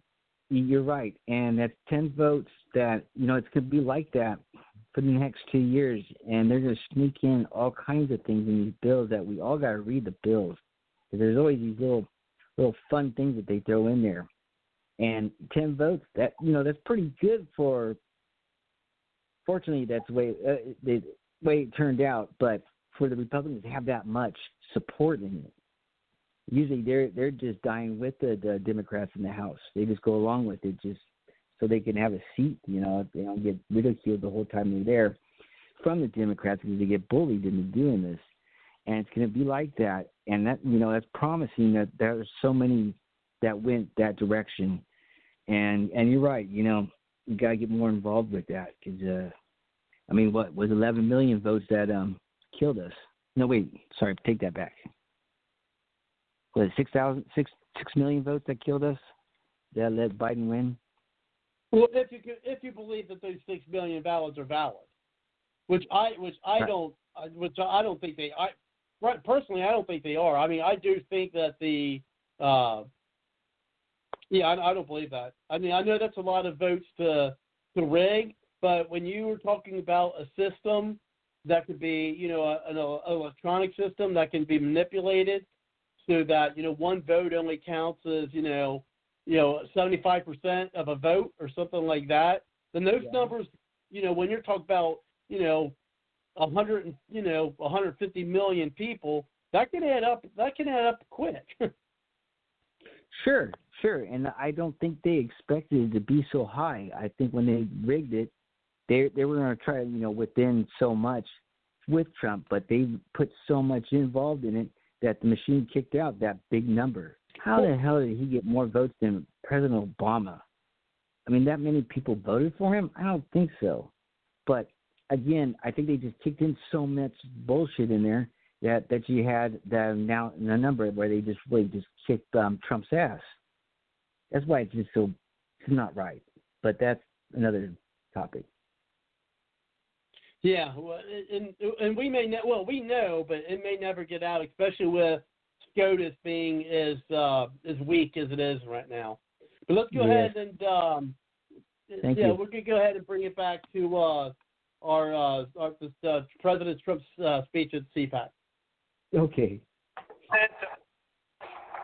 They wanted those sanctions off. Took them off for nothing. Now you watch how tough they negotiate. And another horrendous surrender, he agreed to get back into the World Health Organization for approximately $500 million a year, which is what we were paying. When I withdrew from the WHO, and you know the whole story with that, they called it badly. They really are puppets for China. They called and they wanted us to stay in. I said, how much are we paying? Approximately $500 million. How much is China paying? A much larger in terms of population country. Sir, they're paying $39 million. I said, why are we paying $500 million and they're paying $39? I can tell you why. Because the people that made the deal are stupid. That's why. So,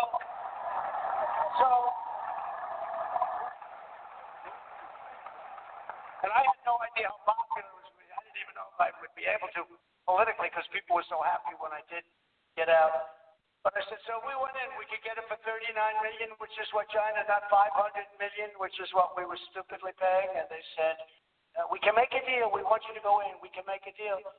Okay, and I decided not to do it. We could have had it for $39. We could have had it for the same as China.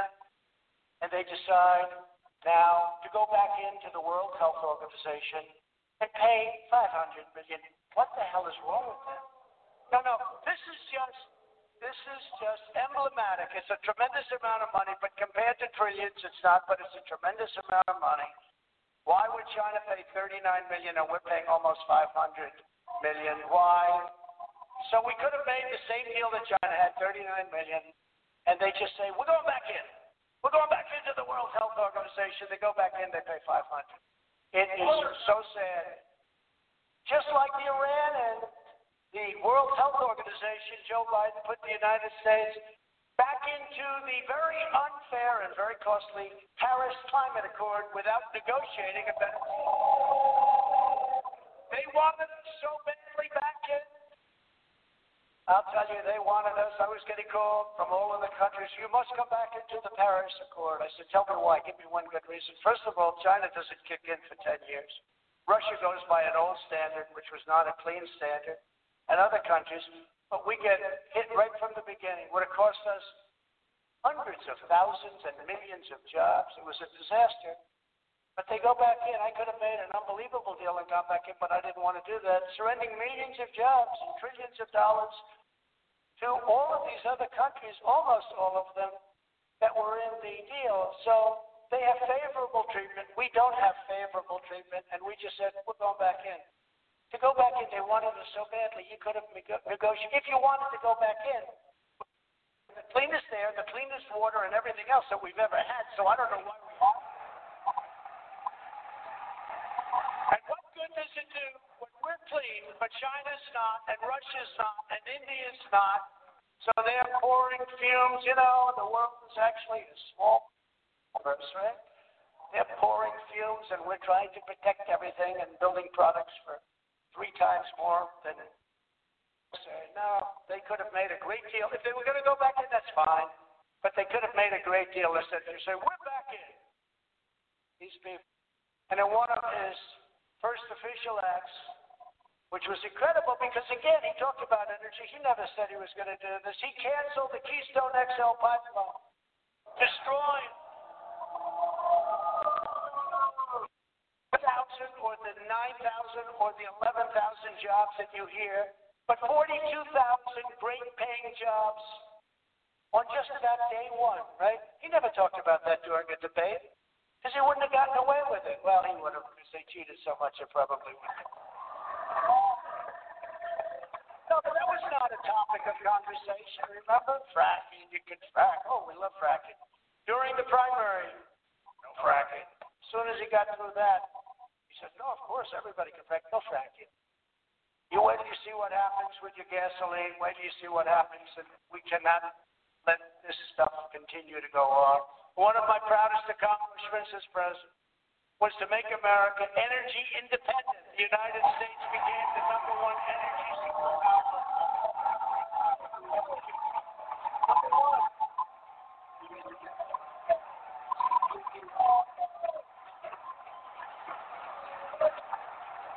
Became #1.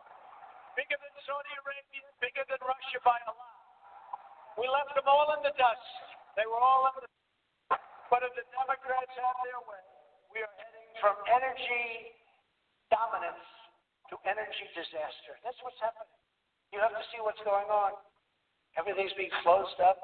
It's a disaster. The blackouts we saw in California last summer and all the time, the windmill calamity that we're witnessing in Texas, great state of Texas. We love Texas. But it's so sad when you look at it. That'll just be the start. How bad is wind power? So I talk about it all the time at CPAC, right? We went to CPAC, remember last, I said, we're going to watch the president. Alice, the wind isn't blowing. I don't believe we'll have any electricity. Remember, we would kid, but I wasn't actually kidding. It's such an expensive form of energy. It's so bad for the environment. It kills the birds. It destroys the landscapes. And remember, these are structural columns with fans on them. They wear out, and when they wear out all over the country, you see them. Nobody takes them down. They're rotting. They're rusting. Now, this is environmentally good for our country, and it costs many, many times more than natural gas, which is clean. It costs many more and can fuel our great. But you can't do that. And solar, I love solar. We have the capacity to do what we have to do to make America great again. Sorry, it just doesn't work.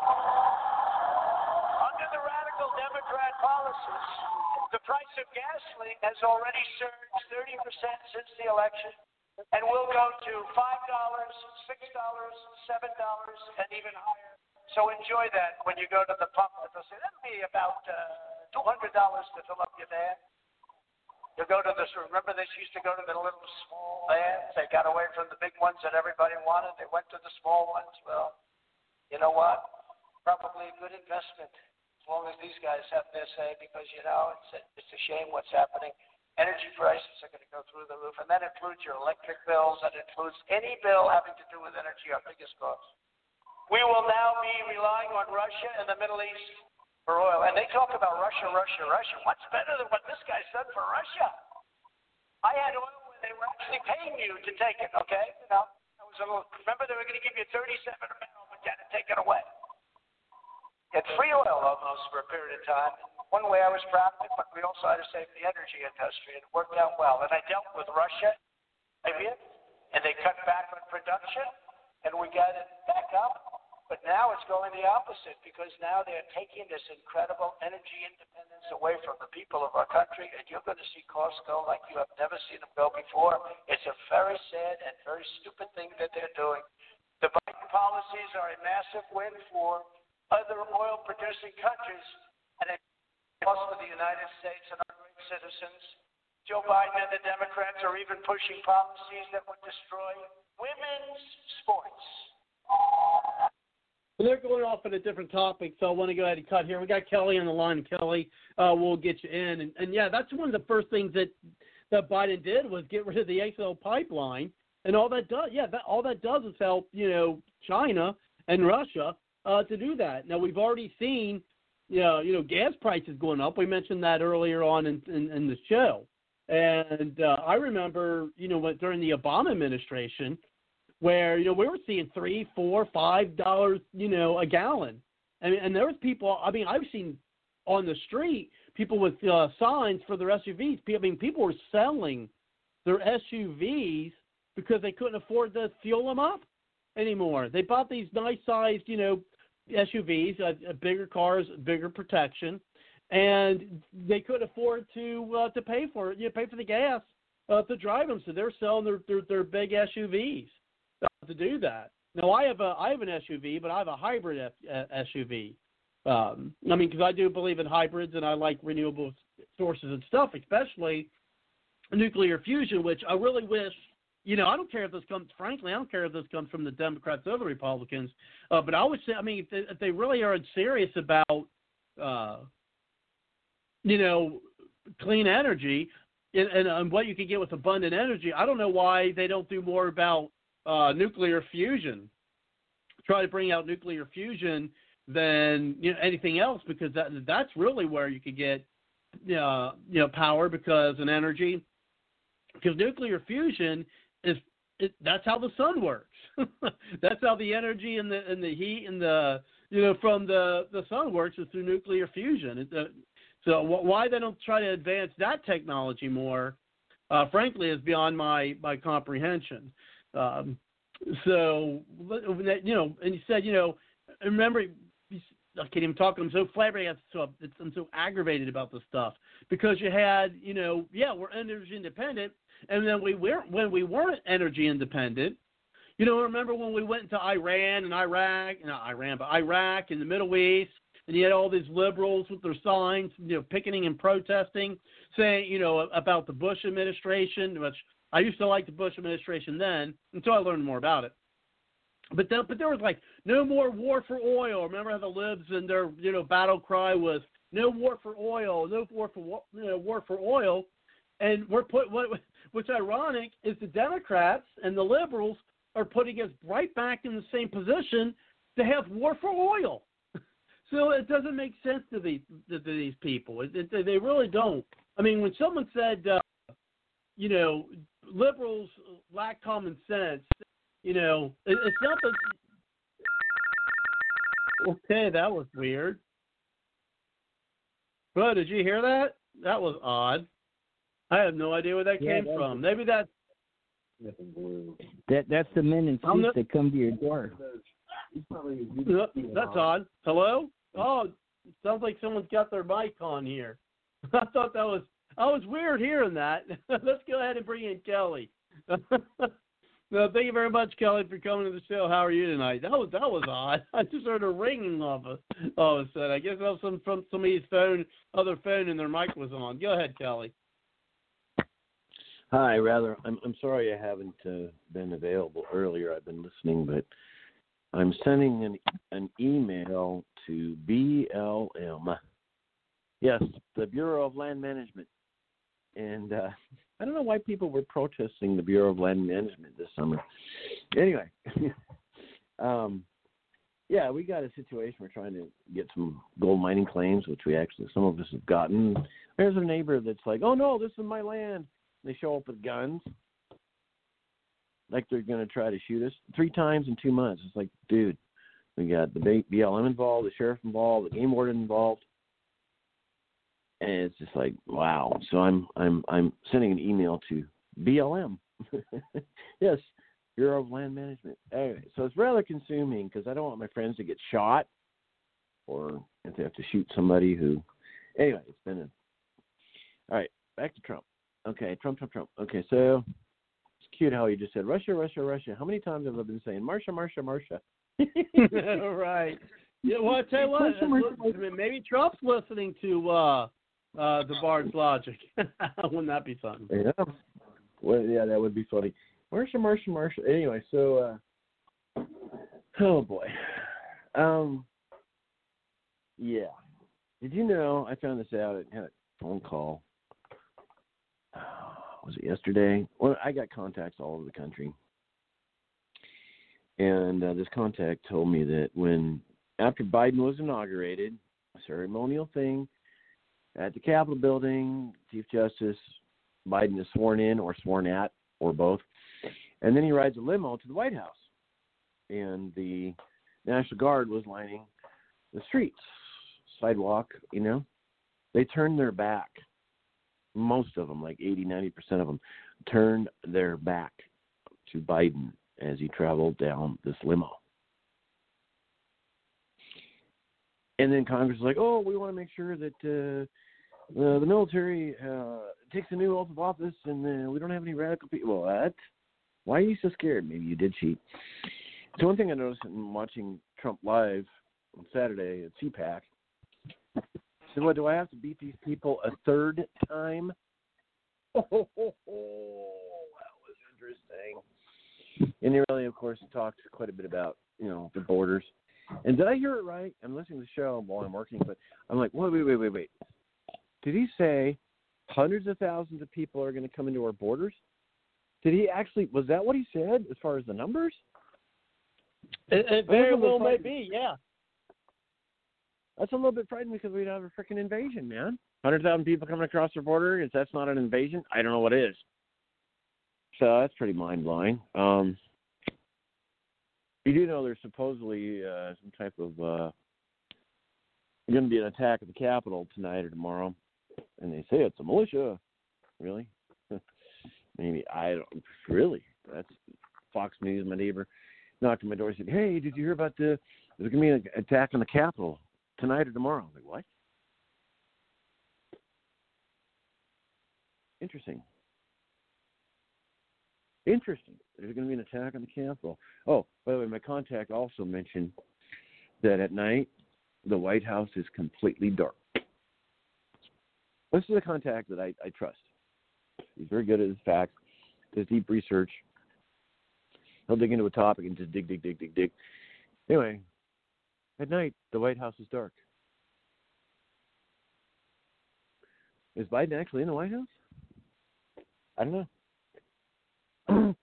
We have some mind-blowing things going on here, and it's very questionable.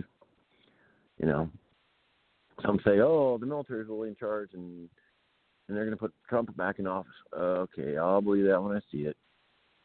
Yeah, that's not Right. So, I'll believe when I see it. It'll be a national news story, and people will be calling me up. Did you hear this? What? Like, okay, if it happens, I'll be one of the first people to find out.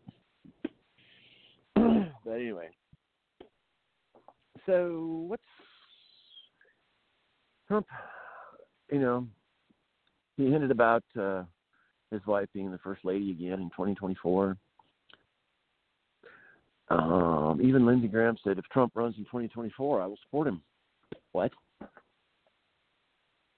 Okay. Kind of changing heart there. Or no, it was Mitch McConnell. Mitch McConnell, these elderly statesmen who kind of vacillate. Mitch McConnell is going to support Trump if he runs in 2024. Okay. Interesting. You weren't really singing that tune about a month ago, or,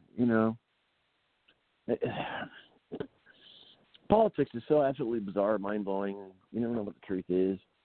It's because they're not telling the truth, and we expect them not to tell the truth. But anyway,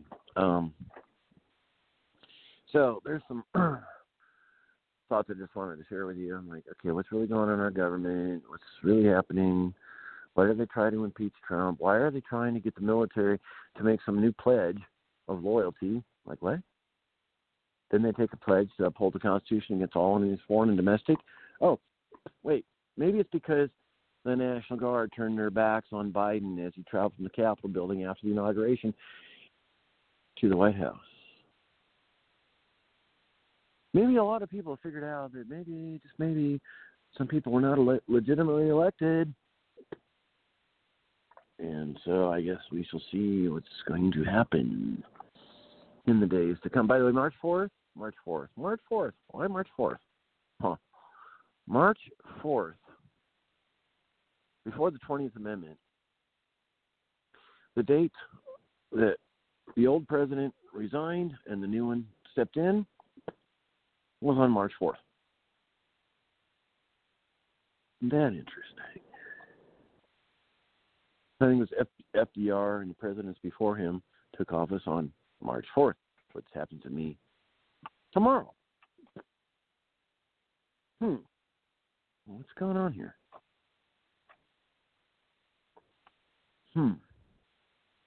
So,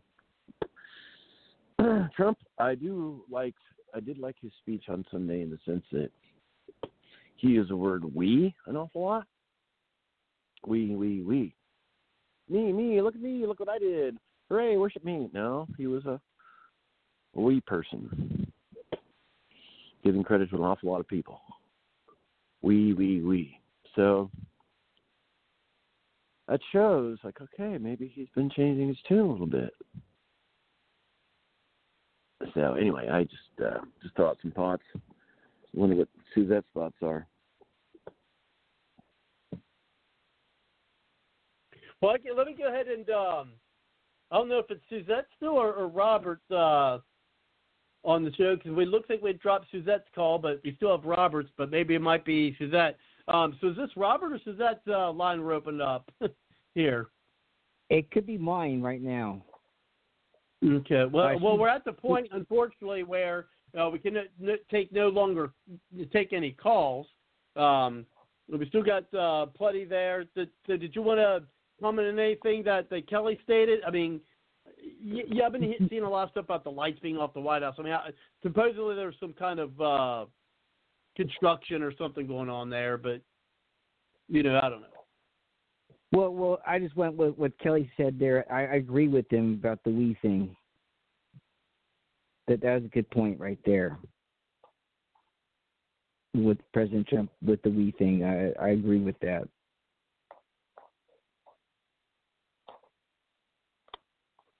Well, we got more of the speech here that I wanted to go through tonight, so let me go ahead and get that keyed up, and we'll move forward. Hopefully we'll be able to hear from Suzette more as well. A lot of new records are being broken in women's sports. Hate to say that, ladies, but got a lot of new records. They're being shattered. Here's the weightlifting. Every ounce is like a big deal for many years.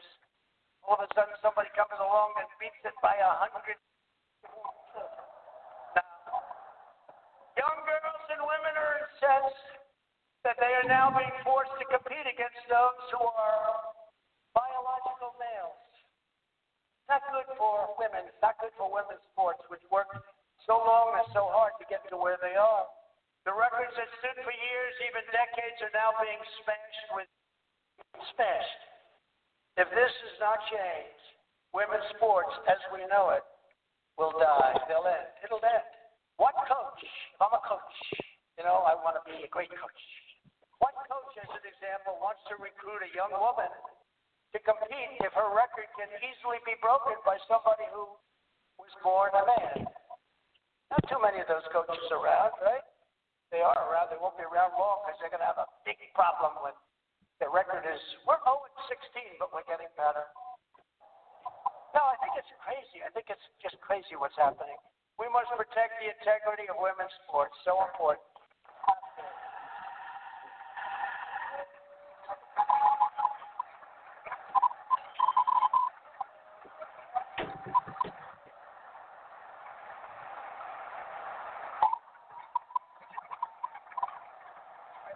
know, is that controversial? You know, somebody said, well, that's going to be very controversial. I said, that's okay.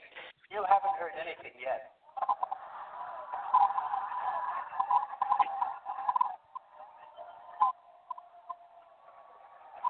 As you can see, the early weeks of the Biden administration are nothing less than, they've been a catastrophe for American workers and for American families. So, our mission and our movement, as I said, a movement like has never been seen, I think we can probably say, never been seen anywhere in the world. Nobody's ever seen a movement like this. I'd grow up and I'd watch somebody who came in second in New Hampshire, first in Iowa, that was the end, and they became famous for the rest of their lives. We won the election twice. I mean, you know, think about it. The task for our movement and our party is to stand up to this destructive agenda with confidence and with resolve. The future of the Republican Party is as a party that defends the social, economic, and cultural interests and values of working American families of every race, color, and creed. That's why the party is growing so rapidly, and it's becoming a different party, and it's becoming a party of love. You have to see outside the streets. I mean, there's such love.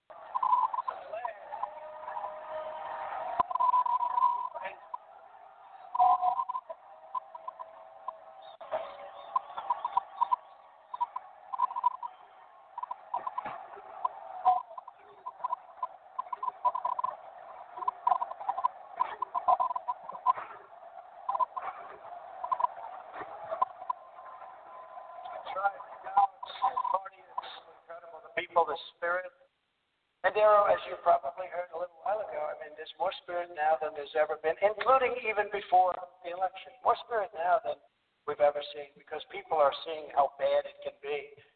And again, I want to thank Rush and Catherine, because what he did to get the word out has been incredible. Some people are irreplaceable, as Sean Hannity would say, and he said Rush is irreplaceable, but his spirit lives on. Something that we need and we love. Republicans believe that the needs of every citizen must come first. In fact, America must come first. We don't put it first. They don't put it first. Over the past 4 years, my administration delivered for Americans of all backgrounds like never before. Like never before. We built the strongest economy in the history of the world, raised wages and achieved the lowest African American, Hispanic American, Asian American unemployment rates ever recorded.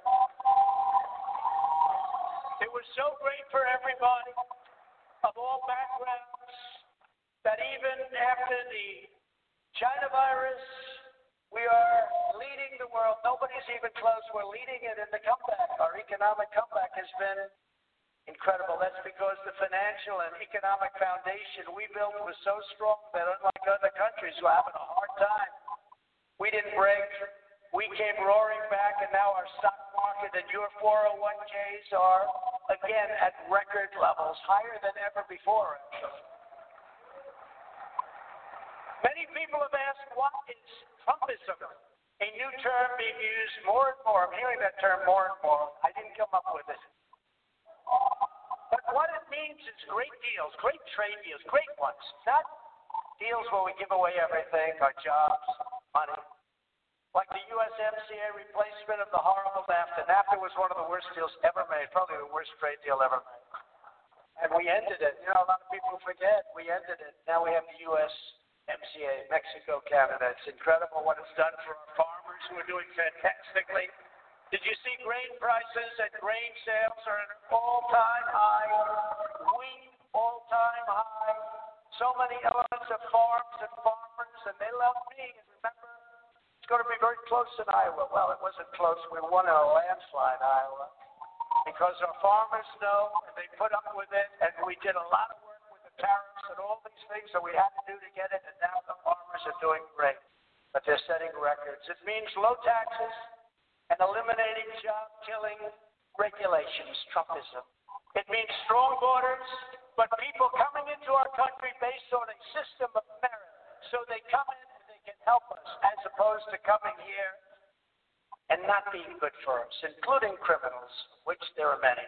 It means no riots in the streets. It means law enforcement. It means very strong protection for the Second Amendment and the right to keep and bear arms. It means support for the forgotten men and women who have been taken advantage of for so many years, and they were doing great. They were doing great before that horrible thing from China came in and hit us. Now they're starting to do really well again. You know, if you think about it, we built the economy twice. We built it then. And then, like every other country in the world, it went down, and then we built it again. Now it's higher in many ways. Certainly in the stock market, it's higher in many ways than it was before. That's because of the foundation. And no country comes even close to competing with our comeback. And it means a strong military and taking care of our vets, but a strong military, which we have totally rebuilt. We have rebuilt it. And our military has never been stronger than it is today. It was tired, it was depleted, it was obsolete, and now we have the best brand new equipment ever made, and it was all produced right here in the USA. You know? Take care of our vets. You know, we had a poll recently, just before leaving office. The vets had a 91% approval rating for the way we took care of them. That's the highest number in the history of the polls. On top of all of that, we have even created the Space Force, the first new branch of the United States military in the 75. The mission of the Democrat Party is to promote socialism. They want to promote socialism, ultimately leading, unfortunately, to communism. And that will happen. If you look at Venezuela, you look at some of these countries, that's why some of our biggest supporters are from South America, Latin America, because they've seen what goes on with all of this cancel culture, and you can't speak, and let's cut them off, and let's not give them words. The mission of our movement and of the Republican Party must be to create a future of good jobs, strong families, safe communities, a vibrant culture, and a great nation for all Americans, and that's what we're creating.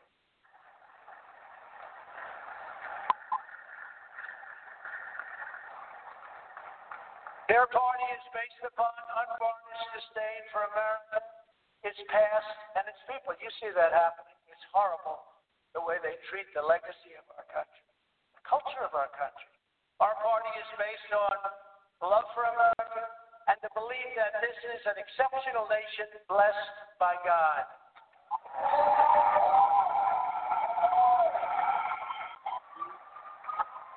We take great pride in our country. We teach the truth about history. We celebrate our rich heritage and national traditions. We honor George Washington, Abraham Lincoln, Thomas Jefferson, and all national heroes. And of course, we respect our great American flag.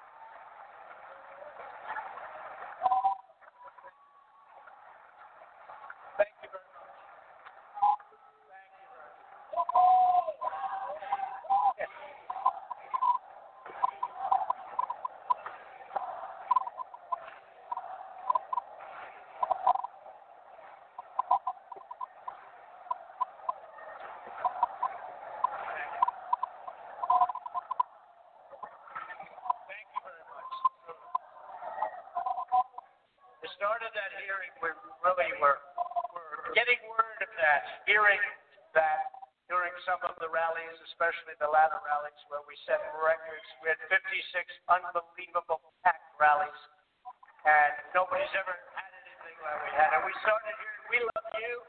And I asked somebody, you know, because we really liked Ronald Reagan, but he was a big president. We had others. And I said, did anybody ever say that to Ronald Reagan or to any of our... And to the best of political professionals' knowledge and pollsters, nobody's ever heard that chant before, man. So it's an honor. Believe me, it's an honor. It's a great honor. You know, when you think about it, we love you. You say that about, I hate to say it. Am I a politician? I don't know. Maybe I hate to admit it. But that's really, it's an honor that you would say it. We believe in patriotic education and strongly oppose the radical indoctrination of America's youth. We are committed to defending innocent life and to upholding the Judeo-Christian values of our founders and of our founding.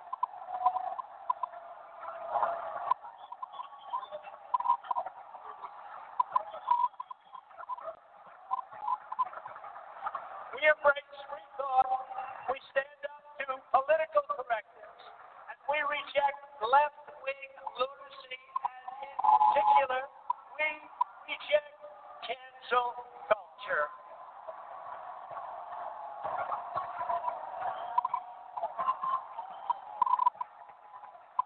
We know that the rule of law is the ultimate safeguard, and we affirm that the Constitution means exactly what it says, as written, as written. They want to change it. They want to change it. They want to get rid of it, frankly. We believe in law and order. We believe that the men and women of law enforcement are heroes who truly deserve our absolute support. We don't defund the police. We are not defunding them. We believe in standing up to China, shutting down outsourcing, bringing back our factories and supply chains, and ensuring that America, not China, dominates the future of the world. And by the way, we took in hundreds of billions of dollars from China. During my administration, they never gave us 10 cents. It was a one-way street. We took in hundreds of billions, and during negotiations. Well, and speaking of that, you know, one of the things that they're talking about, and I'd like to hear more about this. I'm going to turn the mic down because I don't know if there's some background talking or noise there. But one of the things that I want to talk more about, I think the speech is almost over, but when we talk about, money, it's one of the things that I heard, and I want to get more information about, is how they're talking about, we don't think that, for national elections, that people should be able to do private money to national elections. So I don't know if that means, I can't directly send my money to Trump because that's private money. It's my money. Which I find, if that is indeed the case, that because it's not a big corporation that or a big tech, which contributes to the Democrats, so then what they're trying to take that away, or have the people who are career politicians, including Republicans, who are corrupting, not getting money straight from the people by companies who they can be beholden to instead of being beholden to the American people. Now, one thing that I think is poignant in what he was talking about is Trump has mentioned their disdain for America, and that is the left now. The left has a disdain for America and the people of America who don't want to see a fundamentally change to communism. And that's what they want. And what we need to start realizing is, and I truly believe this, this to be the case, is that we have to defeat the left because it's actually only us. If we want to save America from being a communist country for our children and grandchildren, then it's going to be up to us, because the people we're fighting against, they don't love America. We do. And so you can't leave the fate of America in their hands, because America will no longer be, frankly, America if we do. It's plain and simple. So it's got to be us. We've got to find a way to defeat these people. Because that's one bad thing about conservatives. I think conservatives are too nice, too civil, maybe. And I think it's time for that to stop. So want me to bring it back over to you, Kelly, and to bring it over to Robert or Suzette. So that's my take on that. And again, that's really poignant when he's talking about, their disdain for America. Because I really do. I really do think that the left, and I'm not just talking about the politicians. Now, I'm talking, and their media sycophants. I mean, I think I hate to even use the word rank and file, but I would say even a lot of your everyday Democrats are to the point where they hate America.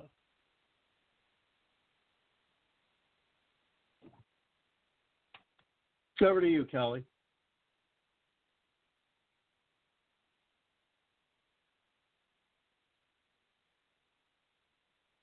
Do we still have you, Kelly?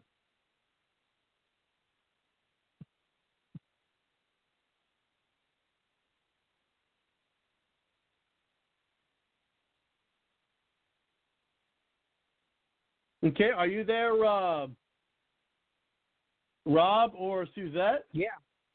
Yeah, I'm right here with you. Okay, there you go. There he is. Looks like we lost Kelly. Oh, I thought he jumped in there. No, I called on him and he was silent. Yeah, that's unusual. Well, not really. Robert, sometimes he gets off and someone needs him for something. So go ahead. Yeah, I hear you with that. With this thing, I mean, right? The Democrats hate America. They're trying to destroy us and everything, and you got the Chinese influence too, with their communist regime trying to take over. I mean, it has a lot to do with right now. I'm not worried about more of being a Russian communist, but I'd say China big time. They're doing everything they can within the schools and the people, and it's getting darn right scary. And you're right, us the conservatives need to kind of like man up here and start, playing, changing the rules on them. Play their game a little bit. So be a little smarter about it. And when you do it, hit them where it hurts. I mean, that's all I can say, with the Democrats. They need a good slap in themselves. And I'll turn it back to you. Yeah, and they do. And the thing is, in their hatred, not only stems for America, I mean, it stems to Trump. That's why I think they hate Trump so much. Because Trump, I think what Trump symbolizes for the left is, I think he symbolizes America. And I think, and since they hate, they hate America, they hate Trump. And they hate Trump for his America First policy. They think that I don't know.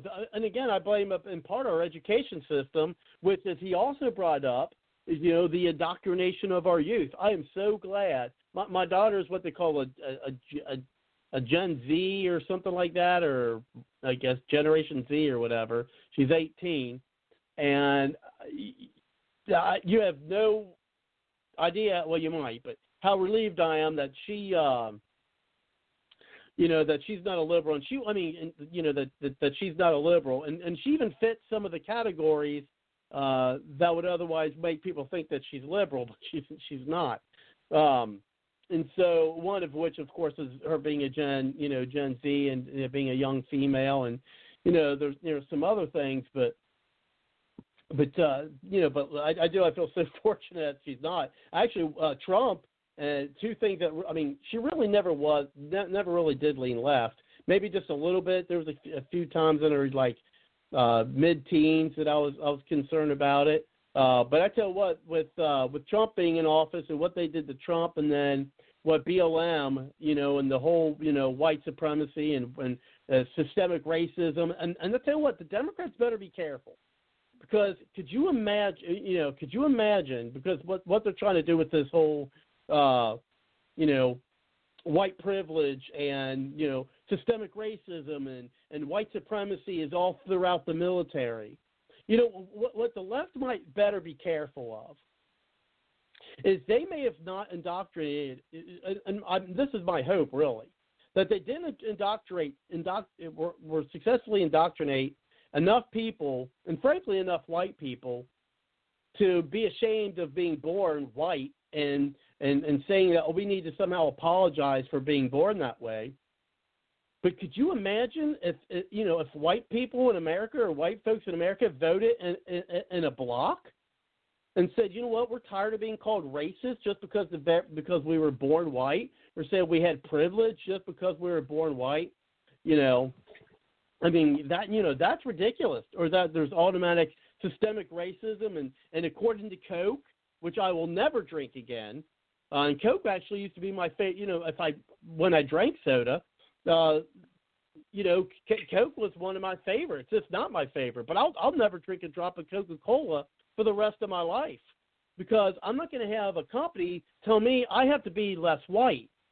And one of the ways for me to be less white was to be less sure. Well, what do you mean be less sure? I said, doubt myself because I'm white.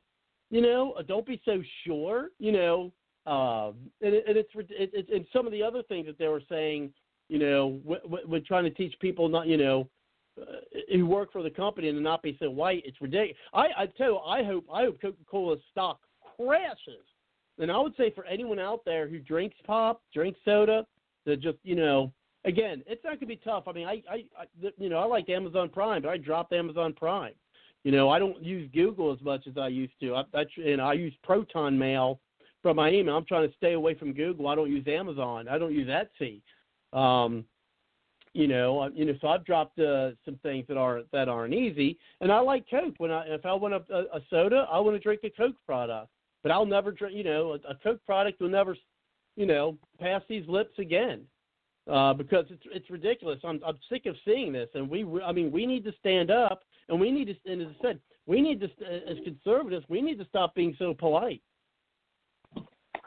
God, you nailed it right there. And I must be a terrible American. I didn't think about the Coke, drinking Coke. My God, that's right. And here I bought one the other day, and it was good, like you said.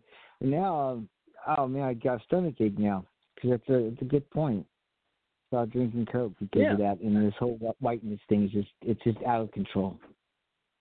And we have to hit them in their wallets. That is the only way. I mean, because think about it. And they started the whole cancel culture, so it's time for us to start canceling them. They started with, when Obama was in office, and he was using the IRS, to basically to punish conservative organizations. And then you had places like YouTube. You had places like YouTube that were, demonetizing, conservatives on their platform. So it's time for us to start getting away from them. I mean, we need to, have people go en masse to Parler. We need to finally I can't wait till I can finally get rid of Twitter, but we need to come up with those type of things. So, with social media. I mean, social media is and I used to try to have little debates. I'm actually live on the show tonight, having this little debate with a liberal, which I don't know why I continue to do. It's a complete waste of time, and it is. We need to stop. When it comes to liberals, we need to stop talking to these people, because frankly, they're too far gone. They're not even worth trying to have a dialogue with them. Just like what I think Rush Limbaugh. We need to jump. The only thing that we need to do with the left is defeat them. We need to politically defeat them. Because if we don't politically defeat them, if we don't politically defeat the left, it may well come down to a civil war, which nobody wants. There are so many mic drops you pulled on me right now, and I agree with you. They got the corner market with the social media, with them having the Twitter. I mean, Twitter. Who cares what goes on there? That's what just bugs me the most. Is, how come your job's going to prevent you from getting a promotion or a job because you post on some Twitter? Who cares what's on there? It's just a freaking website that people go onto. And I've had a guy try to get me. I've had a guy try to get me fired. Actually, I posted something on Twitter, and the guy actually looked me up. You're unable to do that now because I fixed it. But he actually looked me up and found a way to get to send stuff to my employer to try to get me fired. Jeez. That's what they do.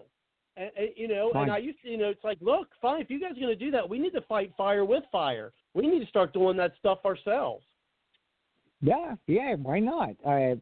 They got the groundwork going for them, I'll tell you that. I mean, they have those ways of doing things. I mean, to pull a website out there like a Twitter, like Parler, right? That's like the Twitter. Well, yeah, they're trying to get, for Parler. Yeah, which okay. Yeah, I got to find my password again for there because when they shut it down, then I got logged out, and I got to get logged back in. But go ahead. But that was a brilliant move what they did. They're able to control that. That's what just sucks is they got ahead of the game on that. Yeah, they pulled the carpet out from us. It's like, oh crap, didn't think about that. We got to have your own server. You got to have your own freaking line. I mean, to do this, and they nailed it. And they got us by the balls on some of this stuff. But again, and then we just don't go to it. So I mean, you don't have to go to Twitter. You know one thing, you don't even have to watch TV. If we stop watching TV, that would just shut them down big time. Yeah, because there's no one against sponsors. No, that's true. I mean, I like to get away from. I watch Netflix. That's how I kind of unwind at night. But yeah, even that. I mean, it's going to come to the point where the only thing we're going to be able to do is sit around the fire, with our friends, knocking back a few brews. Back when we were younger, because they did. I mean, they did. They took over. The left has taken over almost every aspect of society and of modern technology, modern life. The left has taken over most of modern life. They really have. Yes. I mean, if you're talking about your Netflixes and your YouTubes and your social media, they've taken over that. They've taken over our education system. They've taken over the media. They've taken over the entertainment industry. Because what they did, and I mean, I got to give them credit for that, bastards. I'm not saying they're stupid, but they're bastards. And, they position themselves to be in places of influence, places of power, where we basically, here's the thing. Here's the ironic thing, and that this kind of pisses me off when I think about it. Now that we're at Bards Logic After Dark, I can feel comfortable saying pisses me off. And the thing that pisses me off is here's the thing that pisses me off. It's conservative Americans that have built this country, and it's liberal Americans who are trying to tear it down. Conservative Americans put ourselves in positions of employment, of work, to actually build the economy and build this nation. We built the businesses, we built the roads, or at least paid for them, right? And that, and then it's gonna take the left, who position themselves in their employment to be influencers, such as teachers, professors, people who make the social media, right? That's how they position themselves, and they're using what they built to destroy America. That's what they're doing. We made America, and we've spent our time trying to get be in positions, of employment to build America, where they put themselves in positions to destroy it. That's my take on it. No, that's a good take. You make a great point. That's true. I'm not worried about as much as with this younger generation, because I have a kid that works with me. He's 20 years old, and he caught on to what happened here in this election. When I was his age, I didn't care. I had the Clintons involved. The Clintons were, the big threat for me, but I didn't have to go to war, so I was happy about that. And they didn't bother my partying. They let me party. And then just when Obama got into office, it's just like, whoa, what happened? And that whole time I was asleep, and I was awake about what this shit's going on. Because, I used to be heavily into watching sports. Now I don't give a damn about sports because it's so political. It's not even funny. And then you got this with Obama starting and everything. It's just like, whoa, we got to check and see what's going on. And it's a little late. We're a little late to the party. But this younger generation that's coming up, they know what's going on, which is, thank God. And this kid that works with me, he's not the brightest sharpest tool in the toolbox. But he's got the idea, and he'll ask me some questions, and I'll ask him back, and then we're on the same page. It's refreshing to know. Well, see, that's the thing that pisses me off again about the liberals is they always try to, and then I'm going to play the rest of the speech, but I did want to play all of it on this episode. It's when they try to point out where Trump says, I'm paraphrasing, so basically they're claiming he said, and he may have said, I love undereducated people or something of that nature. And you mentioned that, there's some people who aren't the sharpest tool in the shed. But the thing with that is sometimes those people, and they exist, and that's fine. I mean, we're all individuals. But the thing is those people still, they might not have the bulging intellect that people, like a lot of people on the left look down on. But these people, you know what? They love their country. They're patriotic Americans. They're loyal. They'll fight for it. And now these people, and the way the liberals fight, it's a lot different than the way the conservatives fight too. They're a lot more devious, I would say. The left is a lot more devious than the right, and it's getting to the point where I think that we need to adopt some of that deviousness. But I do see, gosh, we're running out of time, unfortunately. Kelly did text me and let me know he's on a call. So let's go ahead. I think we're close to the end of the speech, so let me go ahead and get to that. You got it. It would say, look, the one thing, we don't want any more of these tariffs.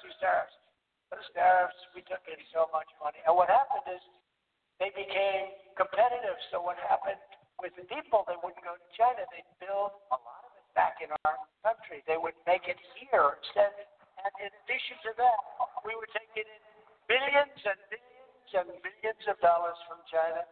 But in all fairness to China, we made a trade deal with that. This was prior to COVID. And once COVID happened, I don't care so much about the trade deal because what happened with that was just disgraceful. But that's one of the things. That's one of the reasons that right now our farmers are doing so good. I used to sell to them, look, go and get a lot of wheat, get a lot of different things, all of the things we just talked about. You better go out and do it because this country has not been treated fairly by you for many, many years. Many, many years. We used to lose $504 billion trade deficit with China. $504 million a month, right? You know that through the World Health Organization. Now take $504 million, make it $504 billion.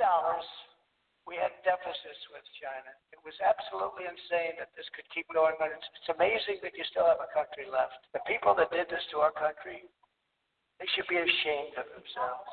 They should be ashamed. Companies that leave America to create jobs in China and other countries that have ripped us off for years should not be rewarded. They should be tariffed, fined, and punished. They should not be rewarded. And that's what the Biden administration is doing. But of course, as you know, they have a very close personal relationship with China. So I don't expect much to happen. It's a shame because it really is a threat. It's a tremendous economic threat. And thank God we've rebuilt our military. But it's a tremendous economic threat.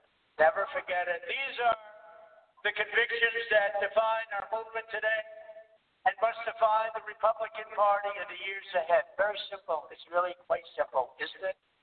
Another one of the most urgent issues facing the Republican Party is that of ensuring fair, honest, and secure elections.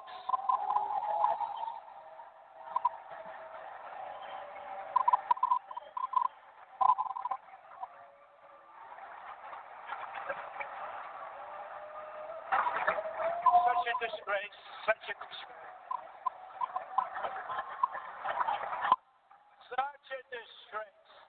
We must pass comprehensive election reforms, and we must do it now. The Democrats use the China virus as an excuse to change all of the election rules without the approval of their state legislatures, making it therefore illegal.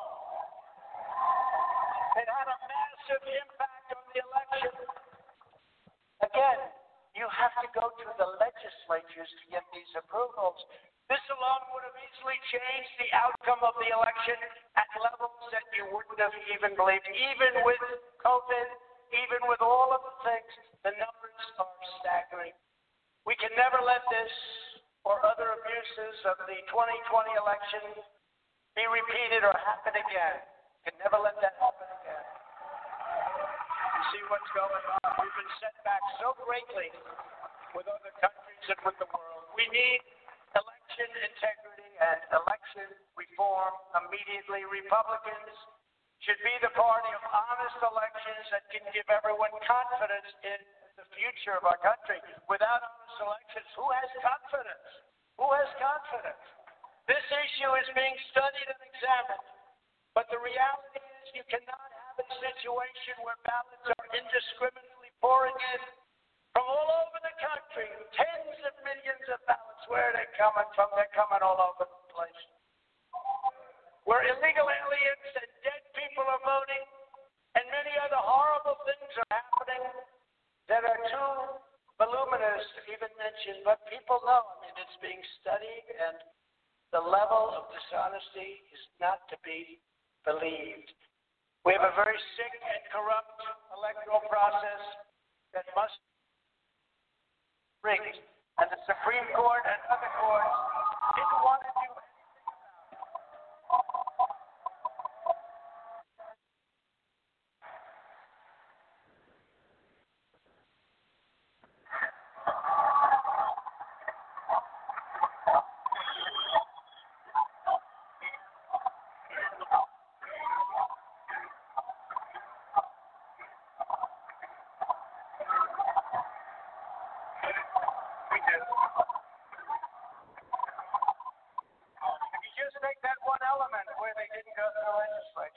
Illegal. You can't do it. It's in the Constitution. They didn't have the courage, the Supreme Court. They didn't have the courage to act, but instead used process and lack of standing. I was told the President of the United States has no standing. It's my election. It's your election. We have no standing. We had almost 20, if you think of it, we had almost 20 states go into the Supreme Court so that we didn't have a standing problem. They rejected it. They should be ashamed of themselves for what they've done to our country. They didn't have the guts or the courage to make the right decision. They didn't want to talk about it.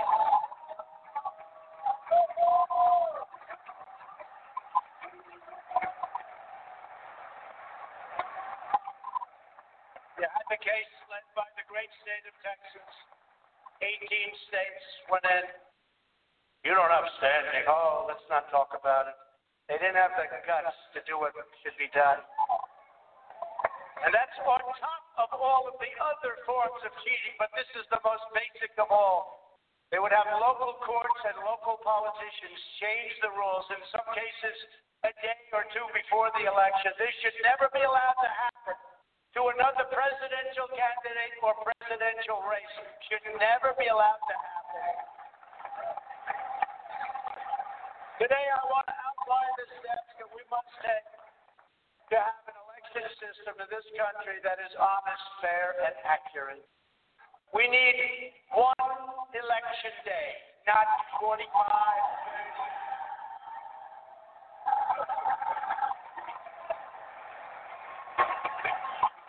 One day, like it's been. And if Republicans don't get this and the other things I'm going to say, then you should, like the Supreme Court, be ashamed of yourselves. One day,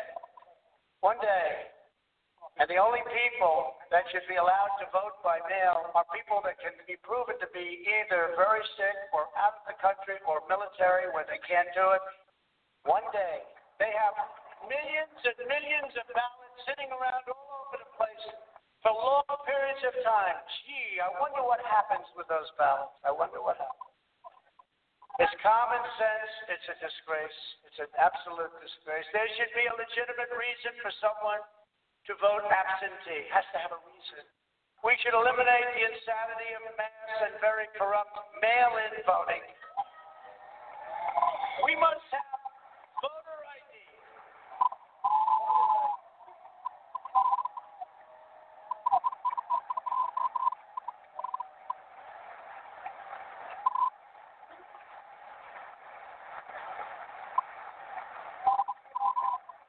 to get into the Democrat National Convention, when they had the convention, you needed voter ID.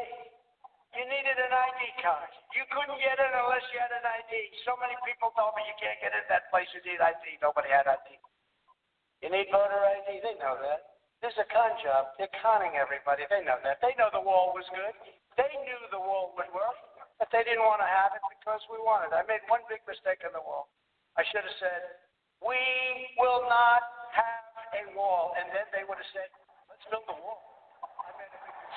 I made a big mistake. I'm sorry.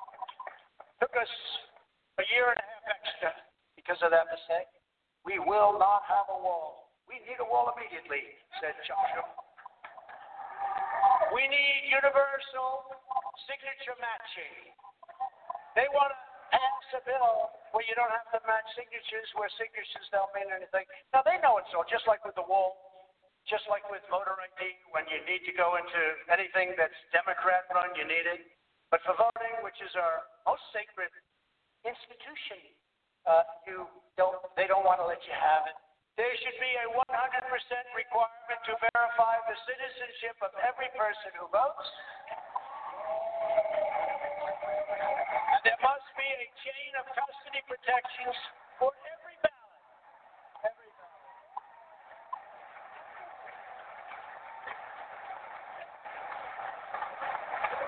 And you saw what happened in Detroit and Philadelphia and many other places, swing states mostly. All over, but swing states mostly. You saw what happened. You saw what was going on. You saw that more people, you take a look at the votes. When you have more votes than you have people, that's a problem, right? Is that a problem? You know, we have a little problem adjusting in Detroit. We seem to have more votes than we have people. A lot more votes. An election-changing number. We're not talking about a number where you get, no, these are election-changing numbers. In Pennsylvania, they had hundreds of thousands of more votes than they had people voting. What's that all about? What's that all about? Cheating, they say. Yeah, I say so. In the history of our country, and it has taken place for years in Pennsylvania and Detroit, various other places, but there's a tremendous, never like this, because they used COVID as a way of cheating. That's what happened, and everybody knows it. Hundreds of thousands and millions of ballots. They used it as a way of getting what they wanted for many years, and the Republicans have to do something about it. They better do something about it. Our election process is worse than that, in many cases, of a third world country. You know that. You saw what was going on. Even if you consider nothing else, it is undeniable that election rules were illegally changed at the last minute in almost every swing state, with the procedures rewritten by local politicians. You're not allowed to do that. And local judges. They want more time. They want this. They want that. All done by local politicians or local judges, as opposed to state legislatures as required by the Constitution of the United States. And these are numbers that are massive. These aren't little numbers. These are numbers that in each state is a transformative number. It changes the outcome of the election. And it's that close. Regardless of your political views, this should concern you as a constitutional man.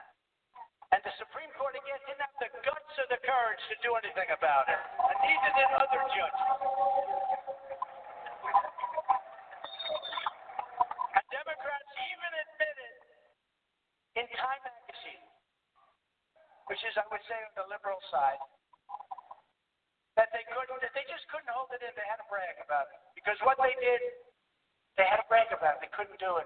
You got to read the story. It's a disaster. It's a disaster for our country that we can allow something so corrupt to happen. Read that article. I really encourage you. You read that article. Yet all of the election integrity measures in the world will mean nothing if we don't have free speech. And that's where we're at now. If Republicans can be censored for speaking the truth and calling out corruption, we will not have democracy, and we will have only left-wing tyranny. And we can do this. We can do this. We're smarter than they are. We're tougher than they are. For some reason, we don't get it done. We let them attack our businesses, and we don't attack their businesses. I believe your numbers are bigger than their numbers, but you're nicer than they are. You're not as vicious as they are. In the past, we would debate. I would have it. I'd debate. You see me for many years. They throw something. I debate. They debate. Who knows who wins? You know, people go, they vote, they see what happens. But they would have an idea. They would disagree. The public would hear it. The debate and discourse would take place. And then somebody would make a decision. You would win. You would lose. The public would make up its mind. But now there is no debate because they refuse to allow our side to even speak or be heard. They don't want debate because we have easy victories in a debate. Very easy victories. It's called common sense. It's called other things, but it's called common sense. So they don't want it. The time has come to break up big tech monopolies and restore fair competition.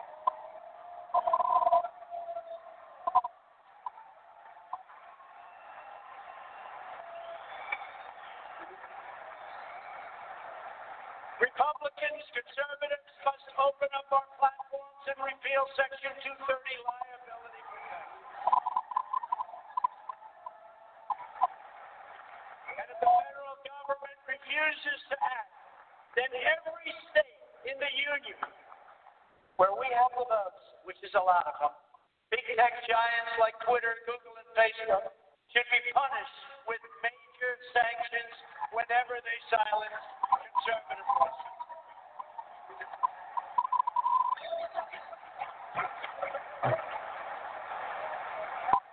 And Governor DeSantis of Florida and in Texas and in other states are doing this. If they do what they're doing, Florida and that legislation will pass. And Texas and others will have tremendous power to do what's right and what's fair. We have no time to waste. Nancy Pelosi and the Democrats in Congress are racing to pass a flagrantly unconstitutional attack on the First Amendment and the integrity of our elections, known as H.R. 1. You know what H.R. 1 is? It's a disaster.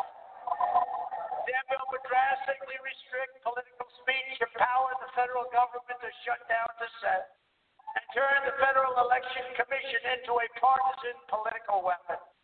In addition, it virtually eliminates voter ID requirements nationwide, effectively ends all registration deadlines. Can you believe this? Requires states to give ballots to felons, automatically registers every welfare recipient to vote, and puts unaccountable, unelected bureaucrats in charge of drawing congressional districts. That's going to be a lot of fun.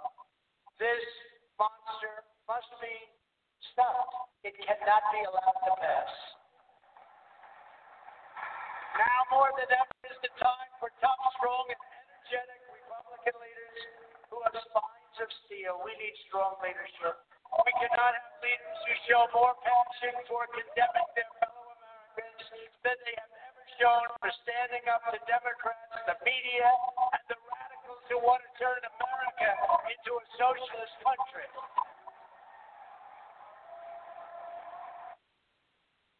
And unfortunately, folks, I am running out of time here to play the remainder of the speech. It was about over, maybe about 15 minutes left. Maybe we'll get the rest of it next episode. But I will have to do just some closing comments myself. You got about a minute. I'll go ahead and Robert, if you want some closing comments. You got about a minute. Then I'll have to close out the show for tonight. Go ahead. Well, let me get your mic there, Robert. I'm sorry. Yeah. There you go. For closing comments. I had to unmute people's mics. No problem. I just wanted to say that I can't wait to next week. Can't wait next week to hear the rest of it. So, other than that, take the words, his words to heart, and very motivating. And that's pretty much it. Back to you. Yeah, definitely. We definitely need some motivation here. I think that's I think it was pretty motivational, and we certainly need it. We definitely got our work cut out for us. Including,